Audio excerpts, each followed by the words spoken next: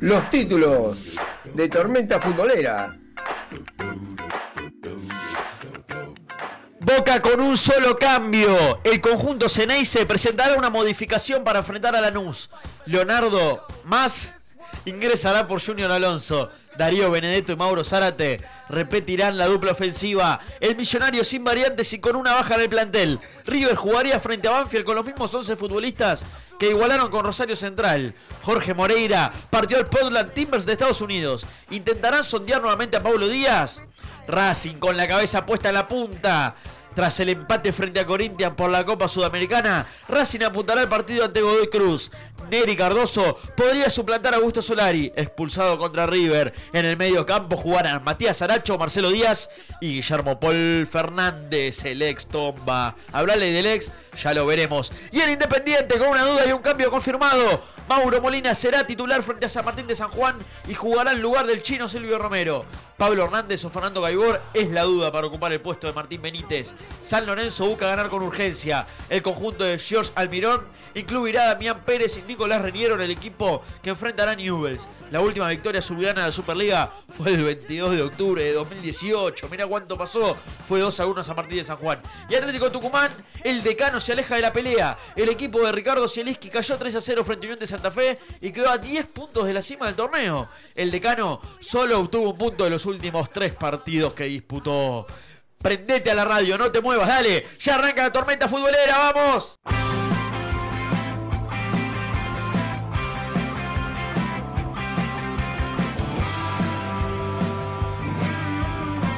A partir de este momento, Tormenta Futbolera con Eliseo Bottini.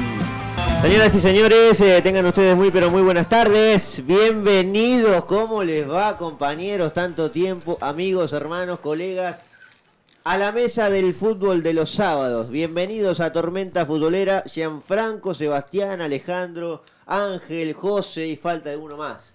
Bien cargado, como deben ser las mesas de fútbol. Bienvenidos, amigos, ¿cómo les va? ¿Cómo estás, Eli? ¿Cómo andas? ¿Todo tranqui? Yo muy bien, por suerte. Sebastián Siracusa. Buenas tardes, bienvenidos a... Otra vez. Otra vez, ¿no? Después de las vacaciones. Sí, vacaciones un poco interrumpidas. Un poco nervioso, ya ¿no? vamos a Usted estar- estaba en la vacación. Sí, la verdad que sí. Pero bueno, hoy estamos más calmos. Más calmos. José Rey. ¿Qué tal, Eliseo? Un saludo también a todos los que nos están escuchando. Sí, vacaciones, algunas se las toman, otros no. Otros nos quedamos a laburar, pero bueno, eso es lo que pasa. Algunos vacaciones de maestro, ¿no? También, sí, 3 meses, 2 meses, licencia. Hablan por vos, Ángel. No. La verdad, no, bueno, vamos a hacernos cargos. ¿Cómo le va, Castelli? Hace bastante que no veníamos, cierto. que no venía, perdón, a este programa y a esta Buen año. tan linda Ale, mesa. Buen año. Igual, Gracias. déjame interrumpir, más que merecido, nuestro colega Gracias. está por recibirse. Claro. Esperá que falta, Falta, pero... No, me mufó, chau, me tiró todo en Nah. contra. ¿Qué es falta poco? ¿Qué es poco? Lunes. ¿Ya está? Ya está. Ya está, entonces no es ni poco eso, ya está. Es, Bueno, Ya está. es el partido en el cual, viste, tenés que jugar y ya saliste campeón. Claro, de compromiso. Es el que Claro. Racing por ahora no puede tener. Ese es el partido de Alejandro Castelli. Ya ganó. Me están metiendo mucha presión igual. No, ya ganó. No me digas como Margarita Un Stolbizer. partido así a 6 fechas del final todavía. Esos partidos se dan en la última fecha. Pero él juega otro donde torneo. ya festejaste. Él juega otro Bueno. torneo. No, porque usted hizo Claro, referencia. porque vos decís, hay una presión. Hay una presión todavía. ¿Sabés Usted cuál hizo puede ser la referencia a un presión? partido. El invicto. Ponele que jugás de local, tuviste invicto. Y esa es una presión. tenés Es que una mantener- presión. Por más Ahí que no está. juegues por nada, es una presión. Sí, olvidate. Como le va a pasar en el caso, por ejemplo, si Defensa y Justicia llega a salir campeón las Sí, últimas señor, 2 fechas, Sí, señor. la va a jugar con presión y sin presión, porque va a querer ser campeón invicto también. Sí, señor. Bueno, Uno se da un gusto, quiere darse el otro, ¿no? ¿Es completo o no es? Para cortar un poco, saludo a toda la gente que nos está escuchando. Un saludo para todos ahí presentes y le voy a dar el paso a mi compañero Ángel. Y el señor Ángel Carmé, por supuesto, aquí enfrente lo tengo. ¿Cómo le va? Hola, muy buenas tardes para vos y para todos. Y déjame recordarte que hoy es el velatorio de Emiliano Sala y le mandamos un saludo a toda la familia.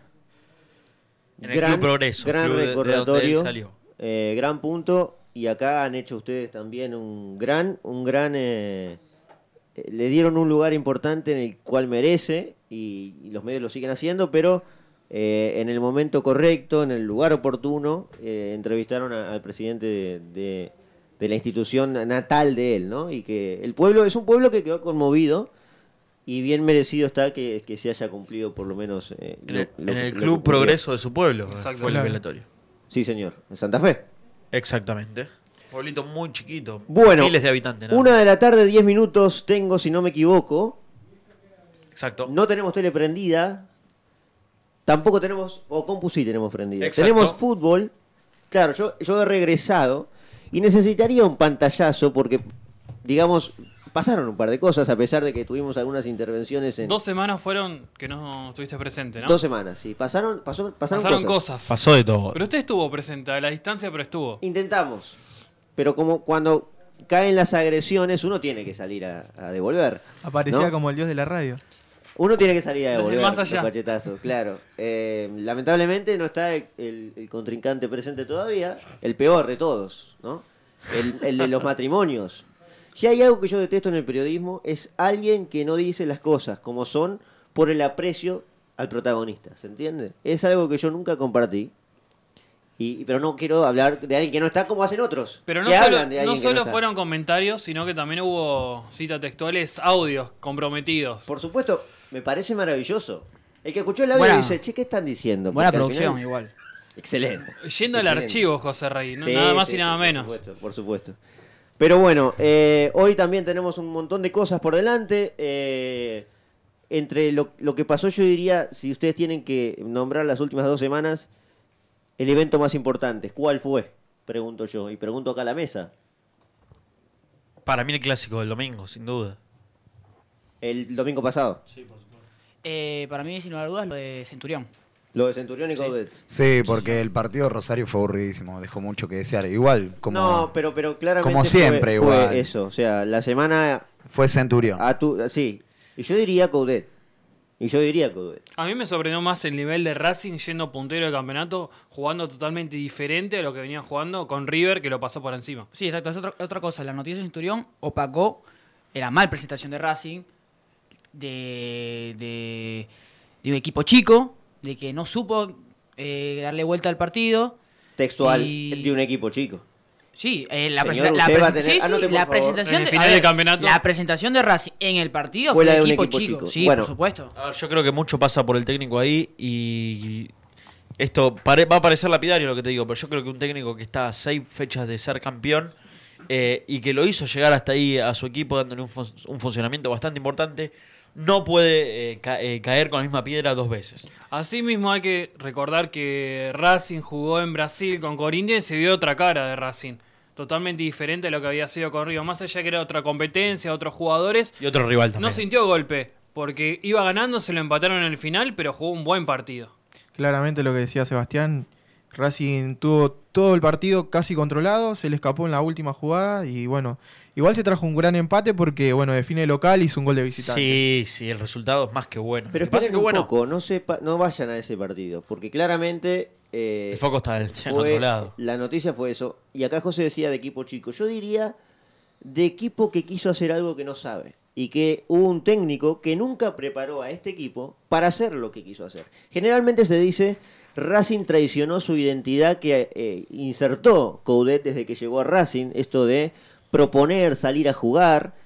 Y yo creo que hay que darle una vuelta de tuerca a eso que pensamos, porque Racing salió a jugarle siguiendo su identidad cuando quedó afuera por Copa Libertadores contra River. Entonces, Exactamente. ojo cuando decimos, ¿qué querés? Y salió a amarretear el partido. No Pero es se una ve cuestión de inferior amarretear. Caudé con la formación que propuso, con lo defensivo en la mitad de cancha, no proponiendo un juego, yendo hacia adelante, se veía inferior en la previa. Por eso cambió el equipo. Lo cual no está mal No, obviamente. cuando tenés que tomar recaudos contra un equipo que ya te vapuleó en esa cancha y te dejó en el borde del abismo. Coudet estaba siendo muy cuestionado en el momento en que quedó fuera con River y tuvo que ser puntero para soportar la presión que había en Racing y que hoy me parece la vuelve a tener porque encuentra un rival. Lo más importante en la Superliga y en los torneos de largo plazo es que haya un rival que desafíe la preponderancia de algún equipo, que hasta ese momento era Racing. Sí, a la 1 arranca el programa. A ver, Bienvenidos, si ya lo saludamos, lo- pero lo- digo, lo que quiero cerrar es que Claramente, acá no hay una cuestión de que traicionó su identidad Coudet. Acá hay una cuestión de que nunca preparó un equipo para hacer lo que quiso hacer el otro día. Ustedes dicen, salió a defenderse con un mediocampo donde no había jugador de marca. ¿Dónde está Marcelo Díaz, Neri Cardoso, Neri Domínguez? ¿Dónde tiene la habilidad de quite que necesita un equipo cuando se va a plantar a un partido tan definitorio? Entonces yo digo, no traicionó su identidad. Quiso hacer algo que nunca lo preparó. Entonces no es una cuestión de identidad, de fútbol, de que no salió a atacar. Porque sí, salió a especular Racing con toda la sabiduría que amerita enfrentar a un rival que estamos viendo que en su potencial sigue siendo de lo más alto del fútbol argentino, por lo menos en los primeros puestos, que es River. Ahora, ¿cuál es el 5 de marca que tiene Racing? Porque le caemos a Coudet, o por lo menos yo le caigo, porque no tuvo esa mitad de cancha combativa que necesita un equipo para partidos determinantes. Ahora, cuando voy al banco no está ese mediocampista que reúne esas características. ¿Qué quiero decir? No está Arévalo Ríos hoy en Racing. Entonces yo digo, y puso al Chelo Díaz, y la verdad es un crack para una función, pero no cumple nada para la otra función, que es recuperar el balón. Y que es tarea propia que debería manejar un mediocampista central. Ahora, Coudet no vio esto antes y nunca se ocupó de tener un 5 de marca. Díganme hoy, o Ale hoy que nos va a contar de Racing nos puede ayudar, pero en general, ¿cuál es el 5 que hoy tiene Racing para el raspe, para lo que se dice batallar un partido como fue hasta el primer gol de River? Si ustedes vieron el encuentro, el partido era un desastre. Hasta los 30 fue parejito, ¿eh? Hasta que el mejor jugador del fútbol argentino, entre comillas y mayúscula, Juanfer Quintero, apareció y salvó las papas porque el partido estaba desordenado. ¿Se entiende? Pero el gol quiebra todo. Y después se desarrolla un encuentro en el cual River pudo haber hecho 6 goles. Porque ahí se desnudó toda la falencia que tiene Racing en defensa, como consecuencia de no tener un medio campo no apto para lo que quiso hacer Coudet. Aparte se encontró con un River avasallante como ya lo conocemos. Y un River que siempre le duplicó la gente en todo el campo, en la mitad de la cancha, en la presión a los defensores y también en el retroceso. Sí, y se vio también contra Rosario Central. Lo marcaban justamente en la transmisión. River es un equipo que te duplica en todos lados. Entonces es muy difícil manejar la pelota o recuperarla cuando tenés cada un jugador propio, 2 rivales siempre encima. Y ahora, para los que dicen, no, porque pasa que River no salió al palo por... Racing. No salió al palo por palo. No salió a ataque por ataque, lo que hubiera sido distinto. Y se olvidan que en agosto pasado quedó afuera Racing así, yendo al palo por palo, descuidando todo y se comió goleada. Igual Coudet fue autocrítico después de conferencia de prensa y dijo que su equipo no había hecho nada de lo que había preparado y él se hacía responsable. De todos modos, en la Copa, cuando jugó de local, Racing tenía un jugador más y tampoco fue al frente. No es que River también lo pasó por encima cuando tenía menos jugadores en cancha. En Copa Libertadores en el primer partido. El segundo partido obviamente fue diferente. Pero yo creo que Racing se dio cuenta de que es menos equipo. Y Neri Domínguez puede ser el segundo volante de marca que puede tener Racing. Yo entiendo la autocrítica que puede tener Coudet, y Estosano es lo primero que tiene que tener para cambiar algo. Ahora, no lo ha cambiado en este lapso de tiempo entre el River de la Copa y el River del campeonato. Entonces, acá se le plantea otro desafío interno a Coudet. ¿Saben cuál es? ¿Saben cuál es, no? O sea, quizás suene medio despectivo, o como se dice popularmente, que a mí no me gusta usar esos dichos y esos clichés, pero es no pechearla. Y perdonen que suene así, repito, no me gusta usar estos términos. A ver, Pero no pecharla en la parte final contra un rival que es de menor jerarquía como es Defensa y Justicia, pero que tiene un funcionamiento colectivo mucho mejor que Racing, a mi entender, ¿no? pasa que cuando tú te refieres a pecharla, y me meto justamente en tu en vivo que estás haciendo, personal, ahí Lautaro Cuesta nos dice, el partido más importante es contra Independiente, contra River podía perder. Y es verdad, o sea, a ver, no es un accidente ir al Monumental y perder. El problema es cómo perdió. Y cómo perdió, se ve un equipo... No, el problema es perder. Para mí el problema es perder. Pero, a ver, puedes perder en el Monumental, es normal. Sí, no claro, lógico, siendo el puntero. No igual sé. Puedes perder en el Monumental. José, ¿sabés lo que pasa? No puedes perder de esa manera, no puedes perder sin garantía, sin garras. No podemos dejar pasar que Racing es el puntero, pero River es el mejor equipo de América.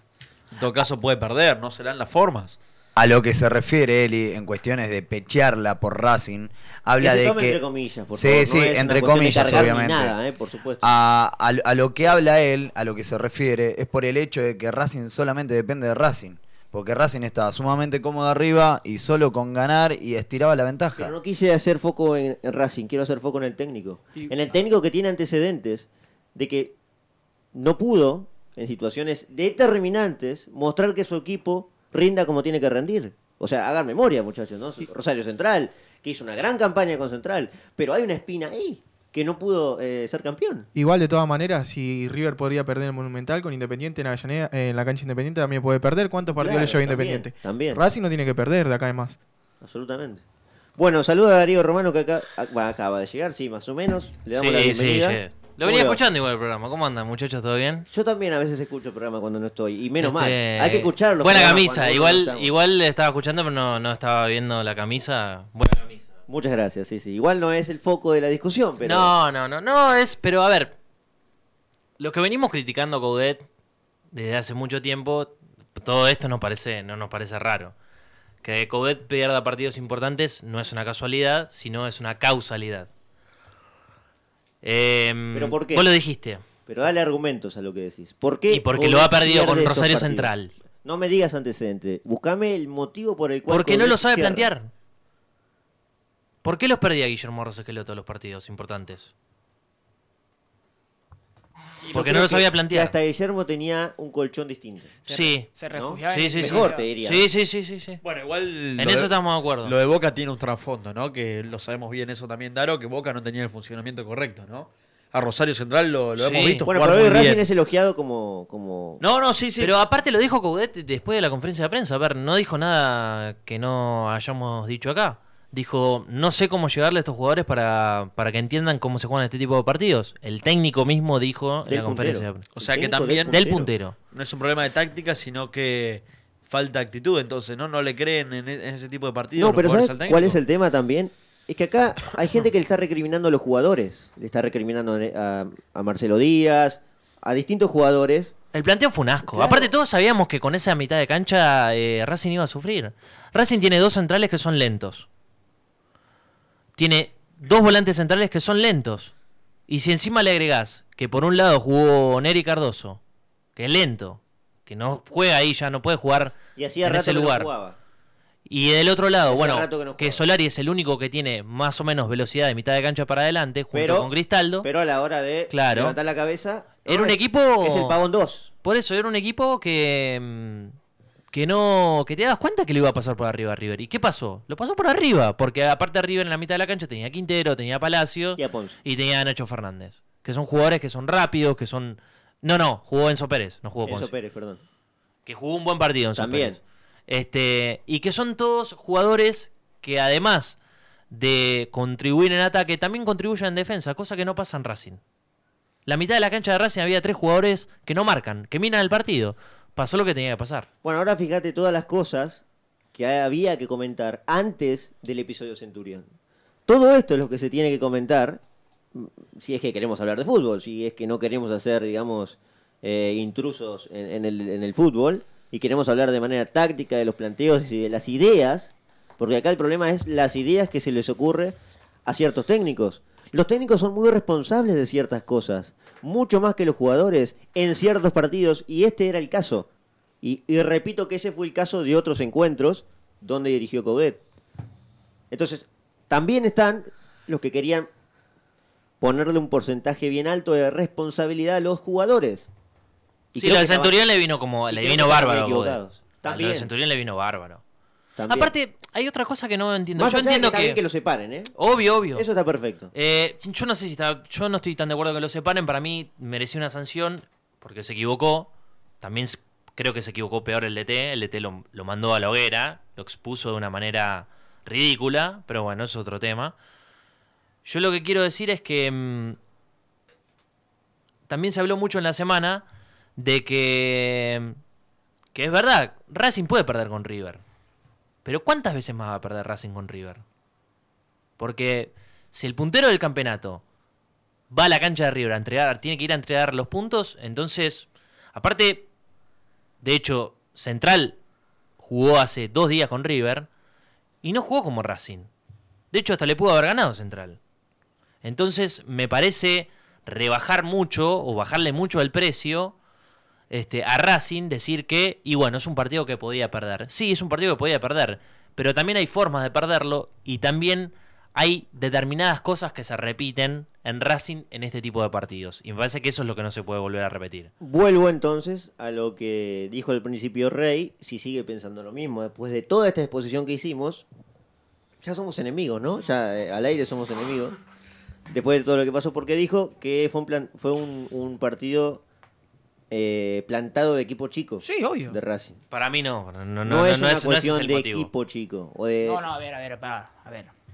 Dije que el planteamiento y el estilo de juego de Racing, que envuelve a todo lo que es actitud, lo que es compromiso, lo que es jugar, Yo lo que vi es actitud, improvisar. Yo vi actitud. Bueno, yo no lo vi. ¿Lo viste al partido? Sí. Fue de equipo chico. En el Monumental fue de equipo chico. Yo no vi un problema de actitud, te repito. Yo vi un problema de planteamiento. Ahora yo... Y eso es una cuestión del... No, separá. Bueno, pero a ver, cuando te estoy diciendo el estilo de juego, todo, va todo. Planteamiento, jugadores, entrenador. No. Bueno, chicos, psicológico. Yo para mí, traigo un en esta diccionario. yo creo que también hubo problema. Una pequeña parte también es de los jugadores, obvio, no es toda responsabilidad del DT, pero creo que la mayor parte se la lleva el DT por el planteo ridículo que hizo. Pero la actitud no va siempre a la par que los planteamientos. O sea, es distinto. O sea, el aspecto Bueno, pero puede psicológico- llegar a ser una cadena, es lo que vos decís. Un mal planteamiento te puede llevar a quedar en inferioridad numérica y ante el encierro deprimirse psicológicamente, bajarle la autoestima al equipo y que eso que no te permita por ahí Armani no salir tocó una adelante pelota. de lo psicológico. El puntero del campeonato Eso le es lo que me pateó una refiero. sola vez a No, Armani. sí, es cierto. Ahora, Pudo haber sido peor porque River tuvo Llegó. muchísimos Borré no mano a estuvo mano. firme. Borré, exactamente. Además decimos que Caudet no supo plantear el partido. Y si Caudet de interiormente sabe que es menos que River, él pensó, con esta mitad de cancha, con un poco de posición de pelota. Imposible. Bueno, pero vio en la previa, lo vio. Guillermo tampoco lo supo plantear con River, ni jugando de contra ni yendo al ataque. También hay que darle mérito a Gallardo, que sabe por cómo plantear supuesto. tácticamente los equipos. Por no es que- supuesto. Pero ¿por qué Gallardo? Pero ¿por era qué el Gallardo? puntero al que teníamos que Está ver. bien, pero Seba, por eso es lo supuesto. que pasa. Pero estamos hablando por qué Rosario Central le planteó un mejor partido Claro, ahí estando en la posición 20 de la No te Superliga y vayas el puntero lejos. no. Defensa y Justicia, cuando Defensa- le va a jugar Unión. a River, Unión. pero Defensa y Justicia le hace el gol y dice, muchachos, ya está, no cruzamos la mitad de cancha. Y ganó 1-0.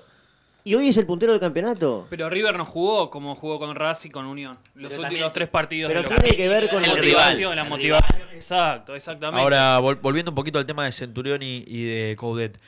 ¿Qué entre la espada y la pared nos deja a nosotros los opinólogos y al que opina también de fútbol la pelea, ¿no? Porque yo creo que de los dos lados estuvo bastante mal la reacción. Tanto la de Coudet al hacer lo que hizo, de quemarlo de esa manera a Centurión, poniéndolo en ese momento del partido, y cómo estaba con una cancha prácticamente en llamas, y la reacción también Pero Centurión del es mismo profesional. jugador. Es un jugador profesional. Sí, por de supuesto. fútbol. Solo resalto que nos deja entre la espada y la pared porque estuvo mal de los dos lados. Es A ver, muy difícil. Tengo toda la semana escuchando esto de que voy a quemar al jugador. ¿Qué? ¿No lo puedo meter? Es un jugador O profesional. sea, no Tiene puedo que estar meter. dispuesto a A entrar ver, en el está bien, momento que por sea. por ejemplo, tengo a Messi. Y no, pasa que va a jugar a la Bombonera y todo el mundo lo odia en la Bombonera. Porque todo el mundo en el Monumental va a pitar a Centurión. No lo voy a meter, a pesar de que estoy perdiendo. Es uno de mis mejores jugadores, tengo que meterlo. Ah, por supuesto. Si no lo pusiste de arranque, José. Claro, Pero en claro. este tiempo era José. A ver, Bueno, se equivocó. todos los que estábamos mirando el partido, cuando River metió el segundo gol, todos creo, dijimos, partido terminado. Entonces Sí, sí, me Centurión acuerdo. no tendría que haber entrado, porque aparte a Centurión lo estaban esperando. Porque antes de entrar, La pregunta le no cantaban sería- pisa la hora, Ajá, la. Perfecto, ¿no? la pregunta no sería ¿y por qué no metió Centurión? Pero en el segundo tiempo. ¿Y ¿Por qué no metió ¿Y Centurión? por No, qué no entró Centurión cuando lo puso, agarró la pelota y encaró? ¿Por qué no Porque lo ya hace? estaba prácticamente ¿Qué terminado. tiene que el ver? partido. Bueno, pero Que demuestre que Chacho Cabo se equivocó, que entra a la cancha y que Bueno, pero demuestre el con contexto los es muy pocos minutos que le difícil. tocaba. Es muy difícil el contexto en ese Difícil. momento. Ahora la culpa tiene No. Centurión que perdió 2-0 de Racing. lo único. No tiene la culpa, pero a ver, yo no puedo refugiar, o sea, entiendo lo que dicen de Caudé, pero yo no puedo decir, bueno, Caudé no puedes meter a Centurión porque le vas a pegar psicológicamente de campo. Eres un jugador profesional, lastimosamente tienes que ir y jugar. Justificamos Listo. el empujón de Centurión porque Caudet no lo ingresó en el como Tranquilo, titular. Rey, tranquilo. No, Realmente de no ninguna lo entiendo. manera. No, no, no. Pero el enojo Yo, no a está ver, mal acá tampoco. el conductor dijo que estaba bien que separado el plantel. Para mí, merecía una sanción, 1 o 2 partidos, pero creo que Centurión, Racing necesita a Centurión. Pero no eso sé, de yo lo que pienso separarlo que- o no, es un punto aparte de la discusión muy lejano del Sí, troncal. acá estamos yendo no. al hecho, ¿no? Obvio. Claro. Estamos Después están hablando las que el consecuencias. técnico de Racing, en general, en estos partidos, es un aplazo. Planteando estos partidos es un eso está de aplazo. más, pero eso es el hecho del partido. No, está Si porque está de más. hablamos de la... Porque está de ¿Cuántos más, partidos de refiero estos que es ganó obvio, Racing? Me refiero que es obvio. Pero es muy grave que Racing, tenga un entrenador. Porque dentro de 2 fechas juega Independiente. Está de más porque es obvio que pasa, a eso me refiero. Pero bueno, yendo a la conclusión del problema de Centurión, que fue separado, yo creo que la dirigencia de Racing con el técnico van a tener que tomar una decisión cuanto antes. No puede estar entrenando apartado Centurión, porque estás peleando campeonato a 6 fechas de salir campeón. Y primero, que desde lo futbolístico es el mejor jugador que tenés. Y segundo, que vale Está en plata, el es patrimonio nivel. del club No, Centurión. Lo pagó Centurión. 4 millones de Centurión dólares. no Que está- encara, No no está veo en su otro. mejor nivel, no está en su en el mejor No está el nivel. mejor, pero es uno de los pocos que te puede cambiar la ecuación Tampoco en un venía partido siendo donde titular. No es a que Racing venía se le complica. rompiéndola para que juegue corrido porque venía rompiéndola haciendo 10, 15 goles. No, por Nada, supuesto. no, Pero para mí entonces, hay que tomar la medida justa. tiene que ¿verdad? tomar una medida lo antes posible porque si no a la larga termina perjudicando a Racing. No. Porque acá la cosa está dividida. Pero si ponemos a analizar el partido con Corinthians, ahí los jugadores hablaron. Hablaron en la cancha los jugadores.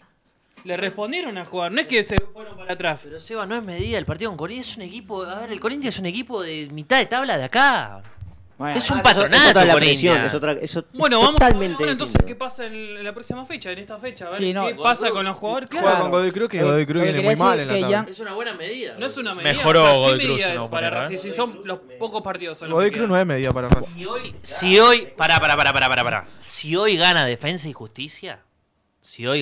y Justicia. Si tiene la suerte de ganarle a Gimnasia, juega mejor, le gana. ¿Cómo que suerte? ¿Cómo que suerte? Bueno, también digo, puede tener un poco de suerte y ganarle. Ok. Defensa y Justicia es mejor el equipo de No Gimnasia. retomemos Le el puede tema. ganar. Le puede ganar. A Gimnasia estamos todos de acuerdo. Sí. Le puede ganar. El lunes, la cancha de Racing va a ser un hervidero. ¿Eh? Pero Un hervidero. Pero no sería extraño que le gane Racing a Godoy Cruz. Eso es lo Pero que una quiero cosa es decir. jugar sabiendo que sos puntero y otra cosa sabiendo que no sos más puntero. ¿Eh? Señores, Ojo que saludo, me dejan saludar al triunfante, al que cubra el equipo triunfante esta semana y con tranquilidad, que es Lautaro Cuesta. ¿Cómo le va? ¿Cómo me va? Y bueno, muy tranquilo. ¿Cómo va? Sí. ¿Qué le parece? Ah, bueno, pero ¿qué está de vacaciones? No. No, para nada, pero 3 victorias al hilo, Sí. una frente a Racing, No. tranquilo. 3 victorias al hilo, no. O sea, empató con Central. Por eso, 3 victorias al hilo, 4 invictos. Ahí está. Ahí le gusta, Ahí sí, no, precisión No. por supuesto. Pero bueno, no sé si venía escuchando. Sí, venía escuchando. No sé si quiere aportar algo. La verdad, hemos hablado mucho de Racing. Es cierto que acá hay mucho mérito de River y no es la intención quitarle mérito, pero nosotros No, fuimos a ver al claro, puntero, ¿vio? Entonces, Sí, está claro. Está si bien. uno veía el partido y era un extranjero, dice, bueno, el puntero debe ser River, y no, era Racing. ¿no? Era Racing, sí. Así que, Lamentablemente porque el muñeco lo único que hizo desde que está en River es desechar la Superliga, ¿no? el muñeco. Claro. Pero yo creo que ya está en el identikit de Gallardo, o sea, es muy difícil que se den eso, porque son momentos los de River, o eso es lo que estoy viendo, y bueno, también los rivales tienen que ver, pero son momentos en que prende la luz y pareciera que es imparable el equipo de Gallardo. Ahora, cuando no aparece, no aparece, y es muy importante que tenga, digamos, el jugador que para mí está pidiendo Alfaro en Boca. Después vamos a estar escuchándolo en conferencia Alfaro y tenemos que hablar de Boca. Pero el jugador que ordena todo es el 10 de River y que encima ahora las clava en el ángulo, ¿no? Sí, está, no, pero Quintero Ordenada de la mitad para arriba, ¿no? De la mitad para atrás, River tiene muchísimos problemas. Es lo que le falta a Boca, no ordena de la mitad para arriba. Creo yo. Yo creo que no, lo de Quintero es cierto, él y esta es toda de usted, porque usted ni bien llegó dijo que probablemente se convertiría en uno de los mejores jugadores. Gracias, del fútbol Cuesta. argentino. Usted es el número 1, siempre lo fue. Sepa entenderlo. Y lo dijimos No, porque y- igual no era muy porque difícil, o sea... lo hemos discutido, por Sí, eso. pero la calidad, viste, es muy Sí, difícil. no, se nota que es distinto. Nunca muere la calidad. Tendrá momentos, pero una vez que se prende, para mí es de lo mejor del torneo, no tengo dudas en ese sentido. Antes de esto yo lo decía porque, claro, ahora mete los golazos y está en todos lados, pero Pero hay un mecanismo de Quintero que es clave. Pero bueno, la cuestión es que River salió victorioso, no pudo concentrar el otro día en un partido que pudo haber terminado 1-1 o 4-4 también. Sí. Para mí River se pudiese haber ido ganando al menos 3-1 el primer tiempo, porque Samperi también tuvo una muy clara al principio. La primera jugada fue la de Samperi, que cerra abajo del arco, pero después el gol de Quintero creo que River manejó bastante ese primer tiempo y sí, tranquilamente se podría haber ido ganando. Pero bueno, lo que le faltaba, si se quiere, en algunos baches del torneo pasado, que era ese pase final, esta vez lo tuvo, pero lo que no tuvo era esa contundencia que sí tenía el semestre pasado. River erró muchas ocasiones claras y en mano de Santos Borré, que le pega al arco y va al córner la pelota. Mirá, justo me preguntaban desde la producción el señor Martín Magurno, Sí. ¿qué pasa con la eficacia de Borré? Otro jugador que a mí me encanta, y párrafo aparte también. Ahora sí, el tema es de... El que jugó un partido bárbaro. Para mí el mejor jugador de la cancha fue Prato. También, otro. Sí, Prato jugó un partidazo. Lo que pasa es que Prato parece que no vende diario, pues no se habla mucho. No mete goles, eso. Pero para, sí. para mí jugó mucho mejor que Quintero, Prato. Estuvo No, yo activo diría todo el mejor partido. que Borré, diría. No sé si que Quintero. Si queremos comparar, me quedo con Prato, por cómo viene jugando. Pero el tema de que Borré no la meta, digamos, le complica las cosas un poco a River también, Lauti.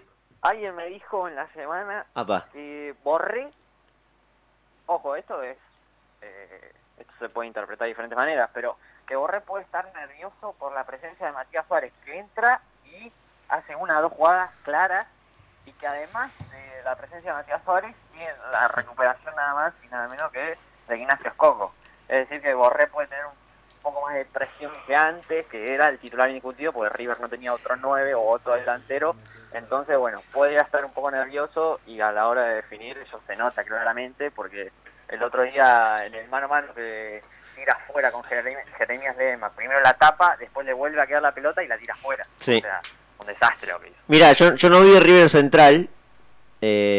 Comento lo que me dijeron de que pudo haber terminado 5-5 también o 4-4. Sí. Pero sí vi el partido de River Racing, obviamente. El tema de que hubo otro jugador que también me gustó mucho de River. ¿Quién? El señor que no entiendo por qué le dicen sicario, si es un señor dentro de la cancha. Será irónico. ¿Me entiende a lo que voy? Jugó muy bien, Jugó muy bien. Jugó de Rojas. líbero, terminó jugando de líbero, Lauti. Claro, Pero un señorito inglés, camisa dentro del pantalón, ¿no? Sicario no entiendo por qué. Bueno, le dicen Porque, el de verdad, sicario, nosotros no repetimos tiene- lo que el le... sicario usted está esperando que dé un planchazo en el pecho a Bueno, alguien. todavía vimos un partido, tranquilo, capaz que en el segundo ¿Vos partido no le pega un ves a los planchazo. jugadores, vos ves un partido de un jugador, ¿no detectás ya cosas? Sí, pero se le puede... No cambian capaz que le los- dicen sicario los porque se le técnicos. sale la chaveta y te deja con 10 No en pareció el cualquier otro día momento. para nada. Pero está bien, está muy bueno el apodo. Es uno de los mejores apodos del fútbol argentino, el sicario. Totalmente, Es fuerte. totalmente incomprensible por cómo juega, por cómo lo vimos jugar hasta ahora. Está bien, es un partido, ya sé. Pero uno bueno, ahora saca puede ser pequeñas una Carmelita conclusiones. descalza jugando, pero dale partidos. Dale confianza y ahí veremos. Igual, A mí me gustó. si le dicen sicario a Poncio, ¿qué es? ¿Qué apodo le ponen? Yo a Poncio le digo el prolijo. A Maidana, bueno, ahora no está Maidana. ¿Qué dice ahí? ¿Qué No, bueno. Martín basta, está con basta, bombas de no, humo. sacá ese coso. Pregunta por el Neymar colombiano, Magurno. Dicen que anduvo muy bien en reserva, no sé si acá podrá valer Lauti. Yo la verdad, yo no estuve estas 2 semanas cuesta, usted vio. Pareciera que estuve, pero no estuve. Estuvo de gira. Fue una ilusión, sí. No, para nada. Pero acá me que se hablan- escuchó una voz No, del sí. más allá. Bueno. Neymar colombiano, me dicen. Yo dije, ¿qué fue Neymar a River? Yo no sé qué pasó estas 2 semanas. Bueno, lo que hay que decir para iluminarlo a Martincito en ese tema es A mí, dígame que yo no entiendo y nada. a usted, bueno, y a usted también, es que debutó en la reserva frente a Central en algo extraño que se dio, y digo extraño porque no se suele ver que la reserva dispute el partido antes del partido Preliminar. o antes del partido de primera. Así que es una linda tradición que esperemos que se recupere, por lo menos a mí me gusta, y que se acabe esa bomba de humo que se rompe el piso. Una de las tantas cosas que le están sacando al fútbol argentino, ¿no? Claro, Claro, Se vio, el Central se vio el otro día todo lo lindo que le fue sacando al fútbol argentino. Faltaron los visitantes, pero se vio un lindo recibimiento, bengala, el partido preliminar de reserva. El fútbol argentino como tiene que ser, ¿no?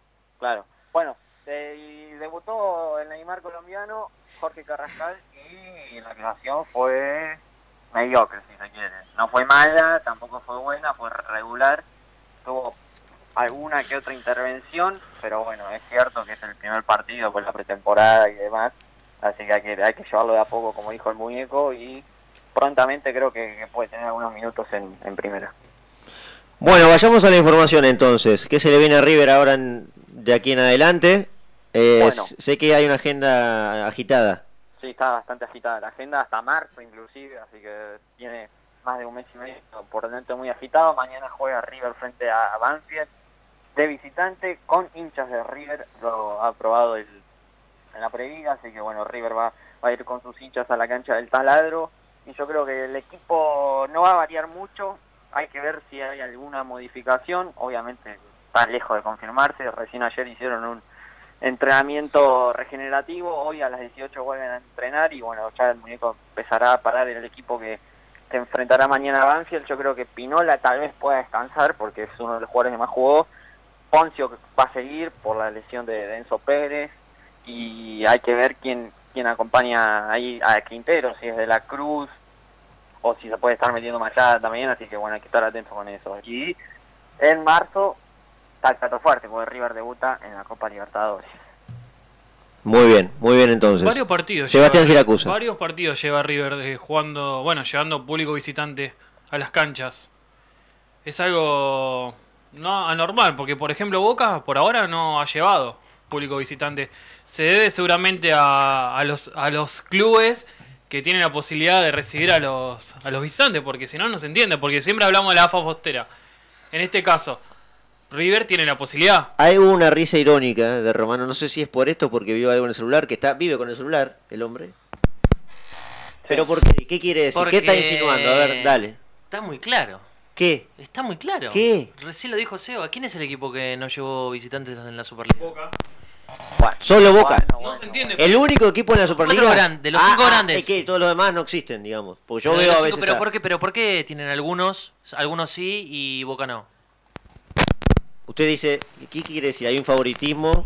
¿O hay algo? No, es que, a ver, con que todo este alguien que no quiere que Boca lleve visitantes. Con todo este invento de la AFA Bostera, le vino bien a algunos. Muy bien. Porque hablamos siempre de la guardia alta, Claro. alta. La guardia alta también sirve para estar precavidos y decir, bueno, hasta acá llegamos, a ver qué hacemos a partir de ahora. Nada que ser tan ingenuos. Una semana entera del gol que no le dieron a Godoy. ¿Cómo cuesta? No, porque dijo recién Seba para estar precavidos, y sí, obviamente, si lo dijeron es para estar precavidos, pero no sé por qué no entiendo tu frase, no la termino de entender. No, mire, vamos a aclarar dos cosas. Primero le voy a decir qué sucede acá, o lo que trato de interpretar yo después de no haber estado 2 semanas. Acá se ha concretado una unión. Romano encontró un aliado que es Siracusa, primero. Y segundo, un aliado de ideas. Nos reduce a nuestra capacidad de pensamiento. No. Pero está bien, lo entendemos, ¿eh? No. se puede creer. Acá podría llegar a haber una Segunda Guerra Mundial, tipo potencias del eje vendrían a ser ellos y los aliados allá. Entonces se van hablando de quién tiene suerte y quién no. Ya, sí, por supuesto. En cualquier momento Siracusa dice, el resultado es lo más importante. Pero y ahí se funden en un abrazo. ¿Es falso lo que yo estoy diciendo? Ahora voy a la idea. Porque capaz que yo estoy mintiendo. No. Bueno. Lo que ustedes dicen es...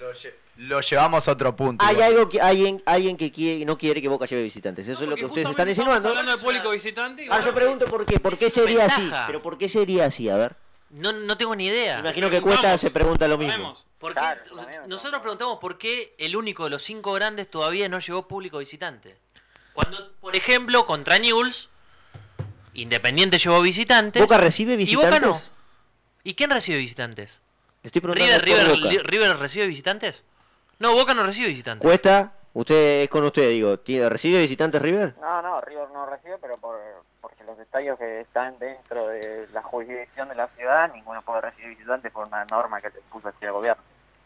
Toma. Y si pudiesen y decidirían por los clubes, eso... tampoco lo darían. Boca está en la misma jurisdicción. No. La recuerdo, ¿eh? Está en la capital federal.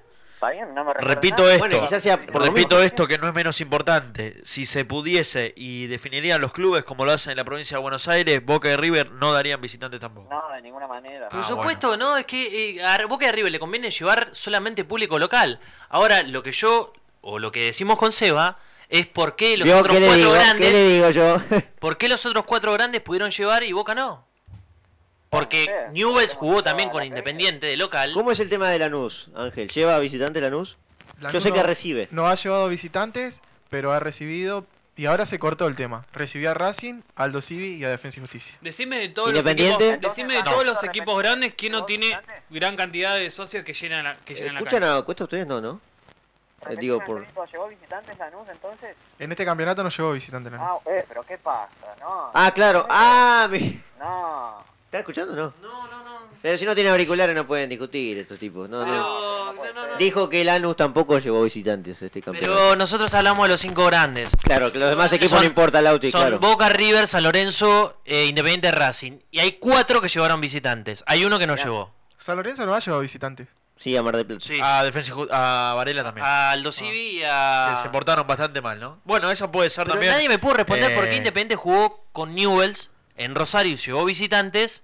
¿Y por qué Boca cuando jugó con Newell's? Esa puede ser una variable, justamente lo que te nombraba recién de San Lorenzo. Pero Hay vos hinchadas tampoco que se podés- portan cambió. un poco mejor, Claro. hay hinchadas que se portan un poco peor. La 12 tiene bastantes antecedentes. Igual de Hay todas. hinchadas que se portan mejor y otras que... Hay bueno. No sé. Hay barra bravas buenas y barra bravas malas. Yo vi el día que se No el dijo día que se eso. los visitantes del fútbol argentino No fue por dijo un problema eso, grande. No dijo eso. Igual, no vamos. igual de todas Usted no dijo maneras, eso. de Chao. todas maneras, Boca todavía no jugó con un equipo que recibe visitantes. Con Banfield no Ah, jugó, está. con Lanús no Le jugó. pero ese fue otro tema. Claro, Pero Newell's no, eso no está Newell's así, recibió dos veces Dos solas veces en el nomás. campeonato visitantes, ¿eh? Vamos a ver ahora con Defensa. Defensa juega ahora dentro de 2 fechas con Defensa. Pero Defensa solamente recibió una vez con San Lorenzo y creo que no va a recibir más. Ah, con bueno, los problemas que entonces- hubo. Ah, pero entonces que la Yo cambiamos escuché un rumor constantemente. de que podría llegar a ver contra Boca, ¿eh? Ojo, porque además le conviene mucho Defensa y Justicia. Y Yo tienen creo una que- tribuna inaugurada mira, para eso. Le voy a... Contra Estudiantes también jugó en la fecha 4, que perdió 2-0, tampoco llevó visitantes. O casualidad que River jugó después, y o casualidad que hubo visitantes. Bueno, el rey de la conspiración. Mire, nosotros, usted dice que no le podemos responder por qué Boca es el único grande que no lleva visitantes y usted tampoco nos puede responder por qué sería Es que no lo que sabemos. alguien no quiere que Boca lleve visitantes. Es que no lo sabemos. ¿A quién le importa eso? No lo sabemos quién no quiere que Boca lleve visitantes. Evidentemente hay 4 Usted- equipos... Usted ama las teorías conspirativas y no tiene pruebas para no amo, justificar no. lo que quiere no, decir. es que no estoy Es que diciendo... la única es realidad una es que Boca no llevó visitantes. Claro, esa es la realidad. Pero hay otros equipos que también no llevan visitantes. De los 4, ya te Bueno, dije, de los ya 5... sé. De los Yo, 5 miren, grandes, hay para 4 mí, que sí todos llevan. los equipos existen, no solo los 5 grandes. Para mí, Pero los 5 quizás grandes es son algo los demás estúpido, ¿no? convocatorias. Depende. son los que pueden Para los llevar- visitantes no. La tribuna de visitantes te la llena cualquier equipo. No. Generalmente. No, seguro Si que vos le no. das la tribuna visitante a Patronato, no te la llena. Lanús te la llena. Tigre te la llena. Tigre llevó Sí. muy poca gente a Rosario. ¿eh? Y Más- bueno, en uno de los dos partidos Seamos recibió buenos Newell también. visitantes. Estamos Tigre llevó muy hablando de poca la gente gente en una local, pelea de de local. fútbol. De local impresionante. En, Vamos a hablar en Copa Argentina Lanús lleva mucho público. Se ha visto con Boca en Mar del Plata que llevó muchísimo Mar de público. Plata, pero en Salta, en Jujuy. Bueno, señores, sí, perdóneme, tengo que cortar. ¿Le queda algo más? Cuesta, después cuando viene acá, lo solucionamos, digamos, cara a cara. Dale. No conmigo, sino acá con la dupla. Lo único que me queda para decir es que se fue Jorge Moreira al Portland Timbers, el equipo subcampeón de la ¿Cómo que se fue MLS. Jorgito? Se fue porque parece que, No lo aguantó el que sicario. no va a tener muchos minutos, si se quiere decirlo así, entonces bueno, se fue a préstamo por un año igual, así que va a volver, opción de compra de $1,500,000 por el 50% del pase. Y otro dato para cerrar, ayer se jugó el superclásico de la Liga de Vóley Femenino. Ah, bueno. ¿Cuánto salió? 0-0. No, ¿cómo 0-0? ¿Cómo salió? No tengo idea. Resultado. 3-0.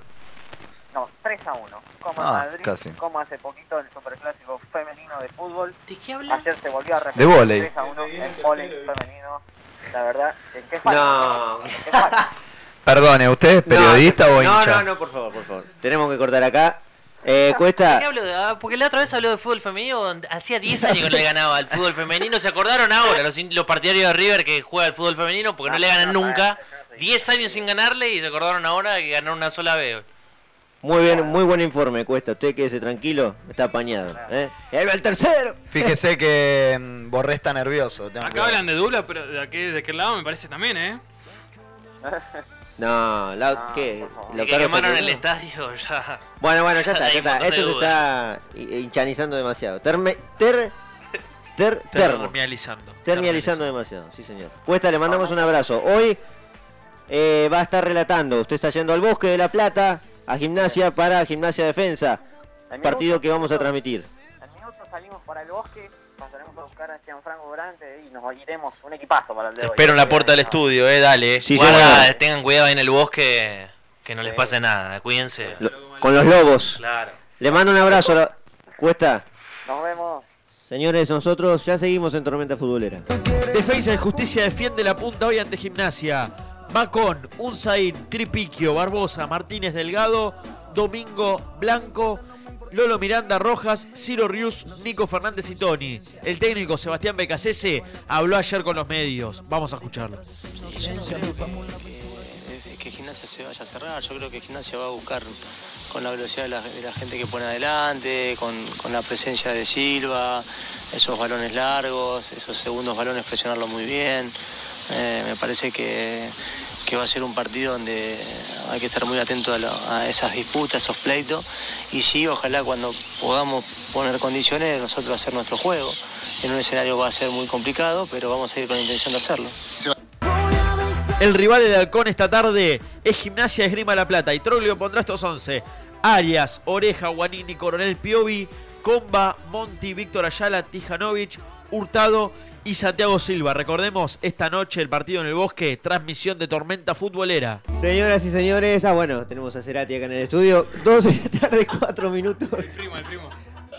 Aquí seguimos el primo hermano de Cerati. Tormenta Futbolera. Aguárdeme hasta las 3 de la tarde aquí en el aire de Radio Show AM1130. Muy contento de haber vuelto y bueno, seguir la tradición de todos los sábados. Les decimos que estamos saliendo por YouTube también en vivo. Nos pueden buscar, encontrar, ver. Somos muchos en esta mesa y hay muchas cosas que contar. También especialmente si por YouTube nos ven la camisa del señor conductor que está muy buena. Está con la camisa. Sí. Está con la camisa, señor. ¿Usted no trajo más? ¿Trajo una vez? No, voy a traer el sábado que viene, traer la una negra de luto trajo. Sí, es verdad. Me acuerdo. Es que volvió a un velorio. Con bermuda. Sí, claro. No sé si va la camisa con bermuda, pero bueno. Sí, camisa manga corta con bermuda. Sí. ¿Era manga corta? No, en verano va. ¿Es un mensaje con doble sentido? ¿La camisa negra? No. Lo que pasa es que Darío Romano, de chiquito, era fanático de Juanes. Claro. No, por favor. No, que no los puedo ni ver, aparte, Juan. Bueno. ¿Colombiano? No, a Juanes. No, Juanes es la banda espantosa. No es una banda. Bueno, es un cantautor, un solista. Ayer hubo partidos. Abrió la fecha número 19. 19, exactamente. Arrancaron a las 19 horas. Vélez y Colón de Santa Fe. A los 2 minutos abría de la Fuente el marcador para Vélez. A los 82 empataba de penal. Un penal de Cubero. Luis Miguel Rodríguez, el Pulga, desde la expulsión de Cufré a Vélez se le complicó todo. ¿Otra vez Colón marcó empató y se la pudo Pulga? llevar el partido. Me habían dicho que la Pulga no iba a rendir en Tercer o Colón. cuarto partido consecutivo que le echan un jugador a Vélez, ¿no? ¿Vale? Sí, en 5 partidos le echaron 4 jugadores. Ya vamos a ir a Vélez. Pero bueno, si quiere seguir Gianfranco hablando de Vélez, Sí, no hay problema. pero déjenme decir una cosa. ¿La expulsión es correcta? Sí. ¿El penal fue penal? Sí, fue penal. Además, Cubero no se queja. Cubero no se queja de eso. Él manifiesta al árbitro que es afuera. Para ¿Quién mí es fue el un árbitro? penalazo. Lo maté. No, el árbitro es... En Tormenta está, claro. ¿En dónde? En Tormenta.futbolera. Sí, Nazareno Araza fue el árbitro. Nazareno Araza, no lo tengo por ningún lado. Nuevito, en el fútbol argentino, dirigió muy pocos partidos. Sí, señor. Arrancó esta Superliga. Pero bien, arrancó bien. Este semestre. Sí. Perfecto. La verdad que yo creo que acertó de los dos lados. Otro partido entonces, vamos. Unión 3-0 a Atlético Tucumán que no levanta. ¿Qué le pasa un punto a de los Atlético últimos 3 Tucumán? partidos y a 10 puntos muy de la mal. punta. Cuando defendés muy mal pasa esto. Fragapane abría a los 12 minutos la cuenta, a los 39 repetía con un doblete Fragapane y a los 80 Mauro Pitón le daba el 3-0. Pudiese haber sido, te digo, yo vi los últimos minutos, mayor aún la diferencia. Es una buena noticia para Boca. Buen arbitraje de Pitana, que dejó seguir en el tercer gol. El que lo vio se va a enterar de que había una falta en la mitad de cancha, dejó seguir y fue gol de Unión. Muy buena actuación de Cuadra. Sí, a préstamo de Racing. Jugó varios minutos ya contra Independiente en el segundo tiempo. El último partido fue a las 21:30, 0-0 empataron en Tucumán San Martín con Belgrano. Damián Martínez fue expulsado del lado de San Martín y Lugo fue expulsado en el equipo pirata. Un partido que dejó bastante que desear de dos equipos que están necesitando ganar en este momento. Bien, no vi entonces ese partido, no vi el arbitraje de Facundo Tello. Usted sabe, Siracusa, acá miramos mucho a los árbitros, o tratamos de hacer. Dígame. No, nada, eso, que lo miramos. Facundo para que usted Tello, los mire es también. de mi ciudad de Bahía Blanca, un buen árbitro, ¿eh? No sí de Pitana, porque viene dirigiendo partidos de baja relevancia. Ahora yo no entiendo, porque de Penel no hablamos nada, ¿no? El pequeño penal Ariel que le Penel. cobró a Boca el otro día, no. Ya quedó ahora nos vamos a meter con Boca. Un penal más que no vio, claro. Penal. Bien Penel. Yo digo, Pitana, ¿no está catalogado como el mejor árbitro del mundo y no dirige ningún partido de peso en el fútbol argentino? Y dirige al Dosivi San Martín de San Juan. No, Pitana dirigió... Pitana dirigió la semana pasada al Dosivi San Martín de San Juan y ayer dirigió Atlético Tucumán. Bueno, pero Atlético Tucumán está ahí. A 10 puntos está Atlético Tucumán. Está cuarto, hombre. Pues se supone que Pitana debería Es una dirigir a un buena equipo noticia. grande o los clásicos. Buena noticia para Boca que Atlético Tucumán haya perdido, porque si Boca gana mañana le saca 3 puntos a Tucumán y tienen que jugar el partido pendiente este jueves. Bueno, vamos a hablar de Boca. Ahora sí, Darío Romano, Boca juega en el día de mañana. Sí. Ayer Alfaro habló en conferencia de prensa. Dijo muchas cosas. Como siempre, deja muchos conceptos el entrenador. Sí. Acostumbrados a 2 años acostumbrados a nada. ¿Castelli se ríe? ¿De otra cosa? Sí, de otra cosa. A ver. Acostumbrados a nada. No, la verdad es que no me quiero explayar acá, porque acá siempre se escucha algo nuevo, ¿entendés? Entonces, mejor me reservo por esta vez. ¿Qué está pasando? No sé. Lo que se graba, dice usted, lo que sale en Instagram, no, nada que ver. No. Bueno, no importa. Tenemos el audio de Gustavo Alfaro, si quiere lo escuchamos o quiere decir algo antes. No, escuchamos. Tengo una noticia de último momento en Tucumán, después del audio, si querés te lo... No, si es de último momento, dígale ahora. A ver. Bueno, Collete dejó de ser entrenador de San Martín. Buena info. Hace minutos fue San una Martín reunión con el presidente está y... en lo más bajo del descenso. Claro, el último, pusieron fin al vínculo que tenía. Pero San Martín si gana, lo bueno que tiene, si gana 2 o 3 partidos consecutivos. Y está bien, porque pero recordemos que lío. quedan 6 partidos y de esto lo veníamos hablando en toda la Superliga. Si gana 2 o 3 partidos y no llega nunca a los 2 o 3 partidos. Vamos a escuchar Así a Alfaro. y ya hizo varias limpiezas. Escuchamos a Gustavo. Hablabas un poco de Nández, sé que lo estás esperando a Nández y que es un juego muy importante para vos. ¿Pueden jugar con Marcone y Campuzano juntos? O sea, Nández, Campuzano, Marcone, una idea de mitad de la cancha. Pueden serlo, como en su momento por ahí Carlos Bianchi tenía un mediocampo con 3-5, también en pasado tenía Riquelme y, ¿no es cierto?, de ahí en adelante armaba un equipo en función de eso. Yo creo que un equipo es la complementación de su equilibrio en el manejo de la pelota y en la recuperación de la pelota. O sea, vos podés tener un equipo que privilegie ir para adelante y a lo mejor sufra defensivamente, o podés tener un equipo que a lo mejor juegue más en función de contragolpe y bueno, el ideal es el equilibrio, un equipo que sea compensado tanto para recuperar la pelota como para gestar. Y ahí es donde yo veo que en lo que es la gestación propiamente dicha, ahí me parece que tenemos que tener volantes más mixtos en los costados más que volantes de contención en ese aspecto.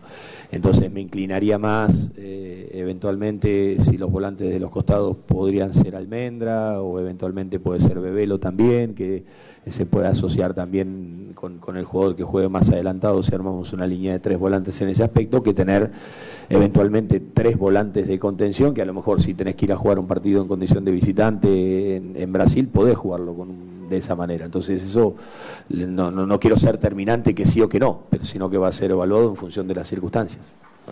Gustavo, dijiste que en alguna oportunidad podían llegar a jugar juntos Tevez y Mauro Zárate. ¿De qué forma sería?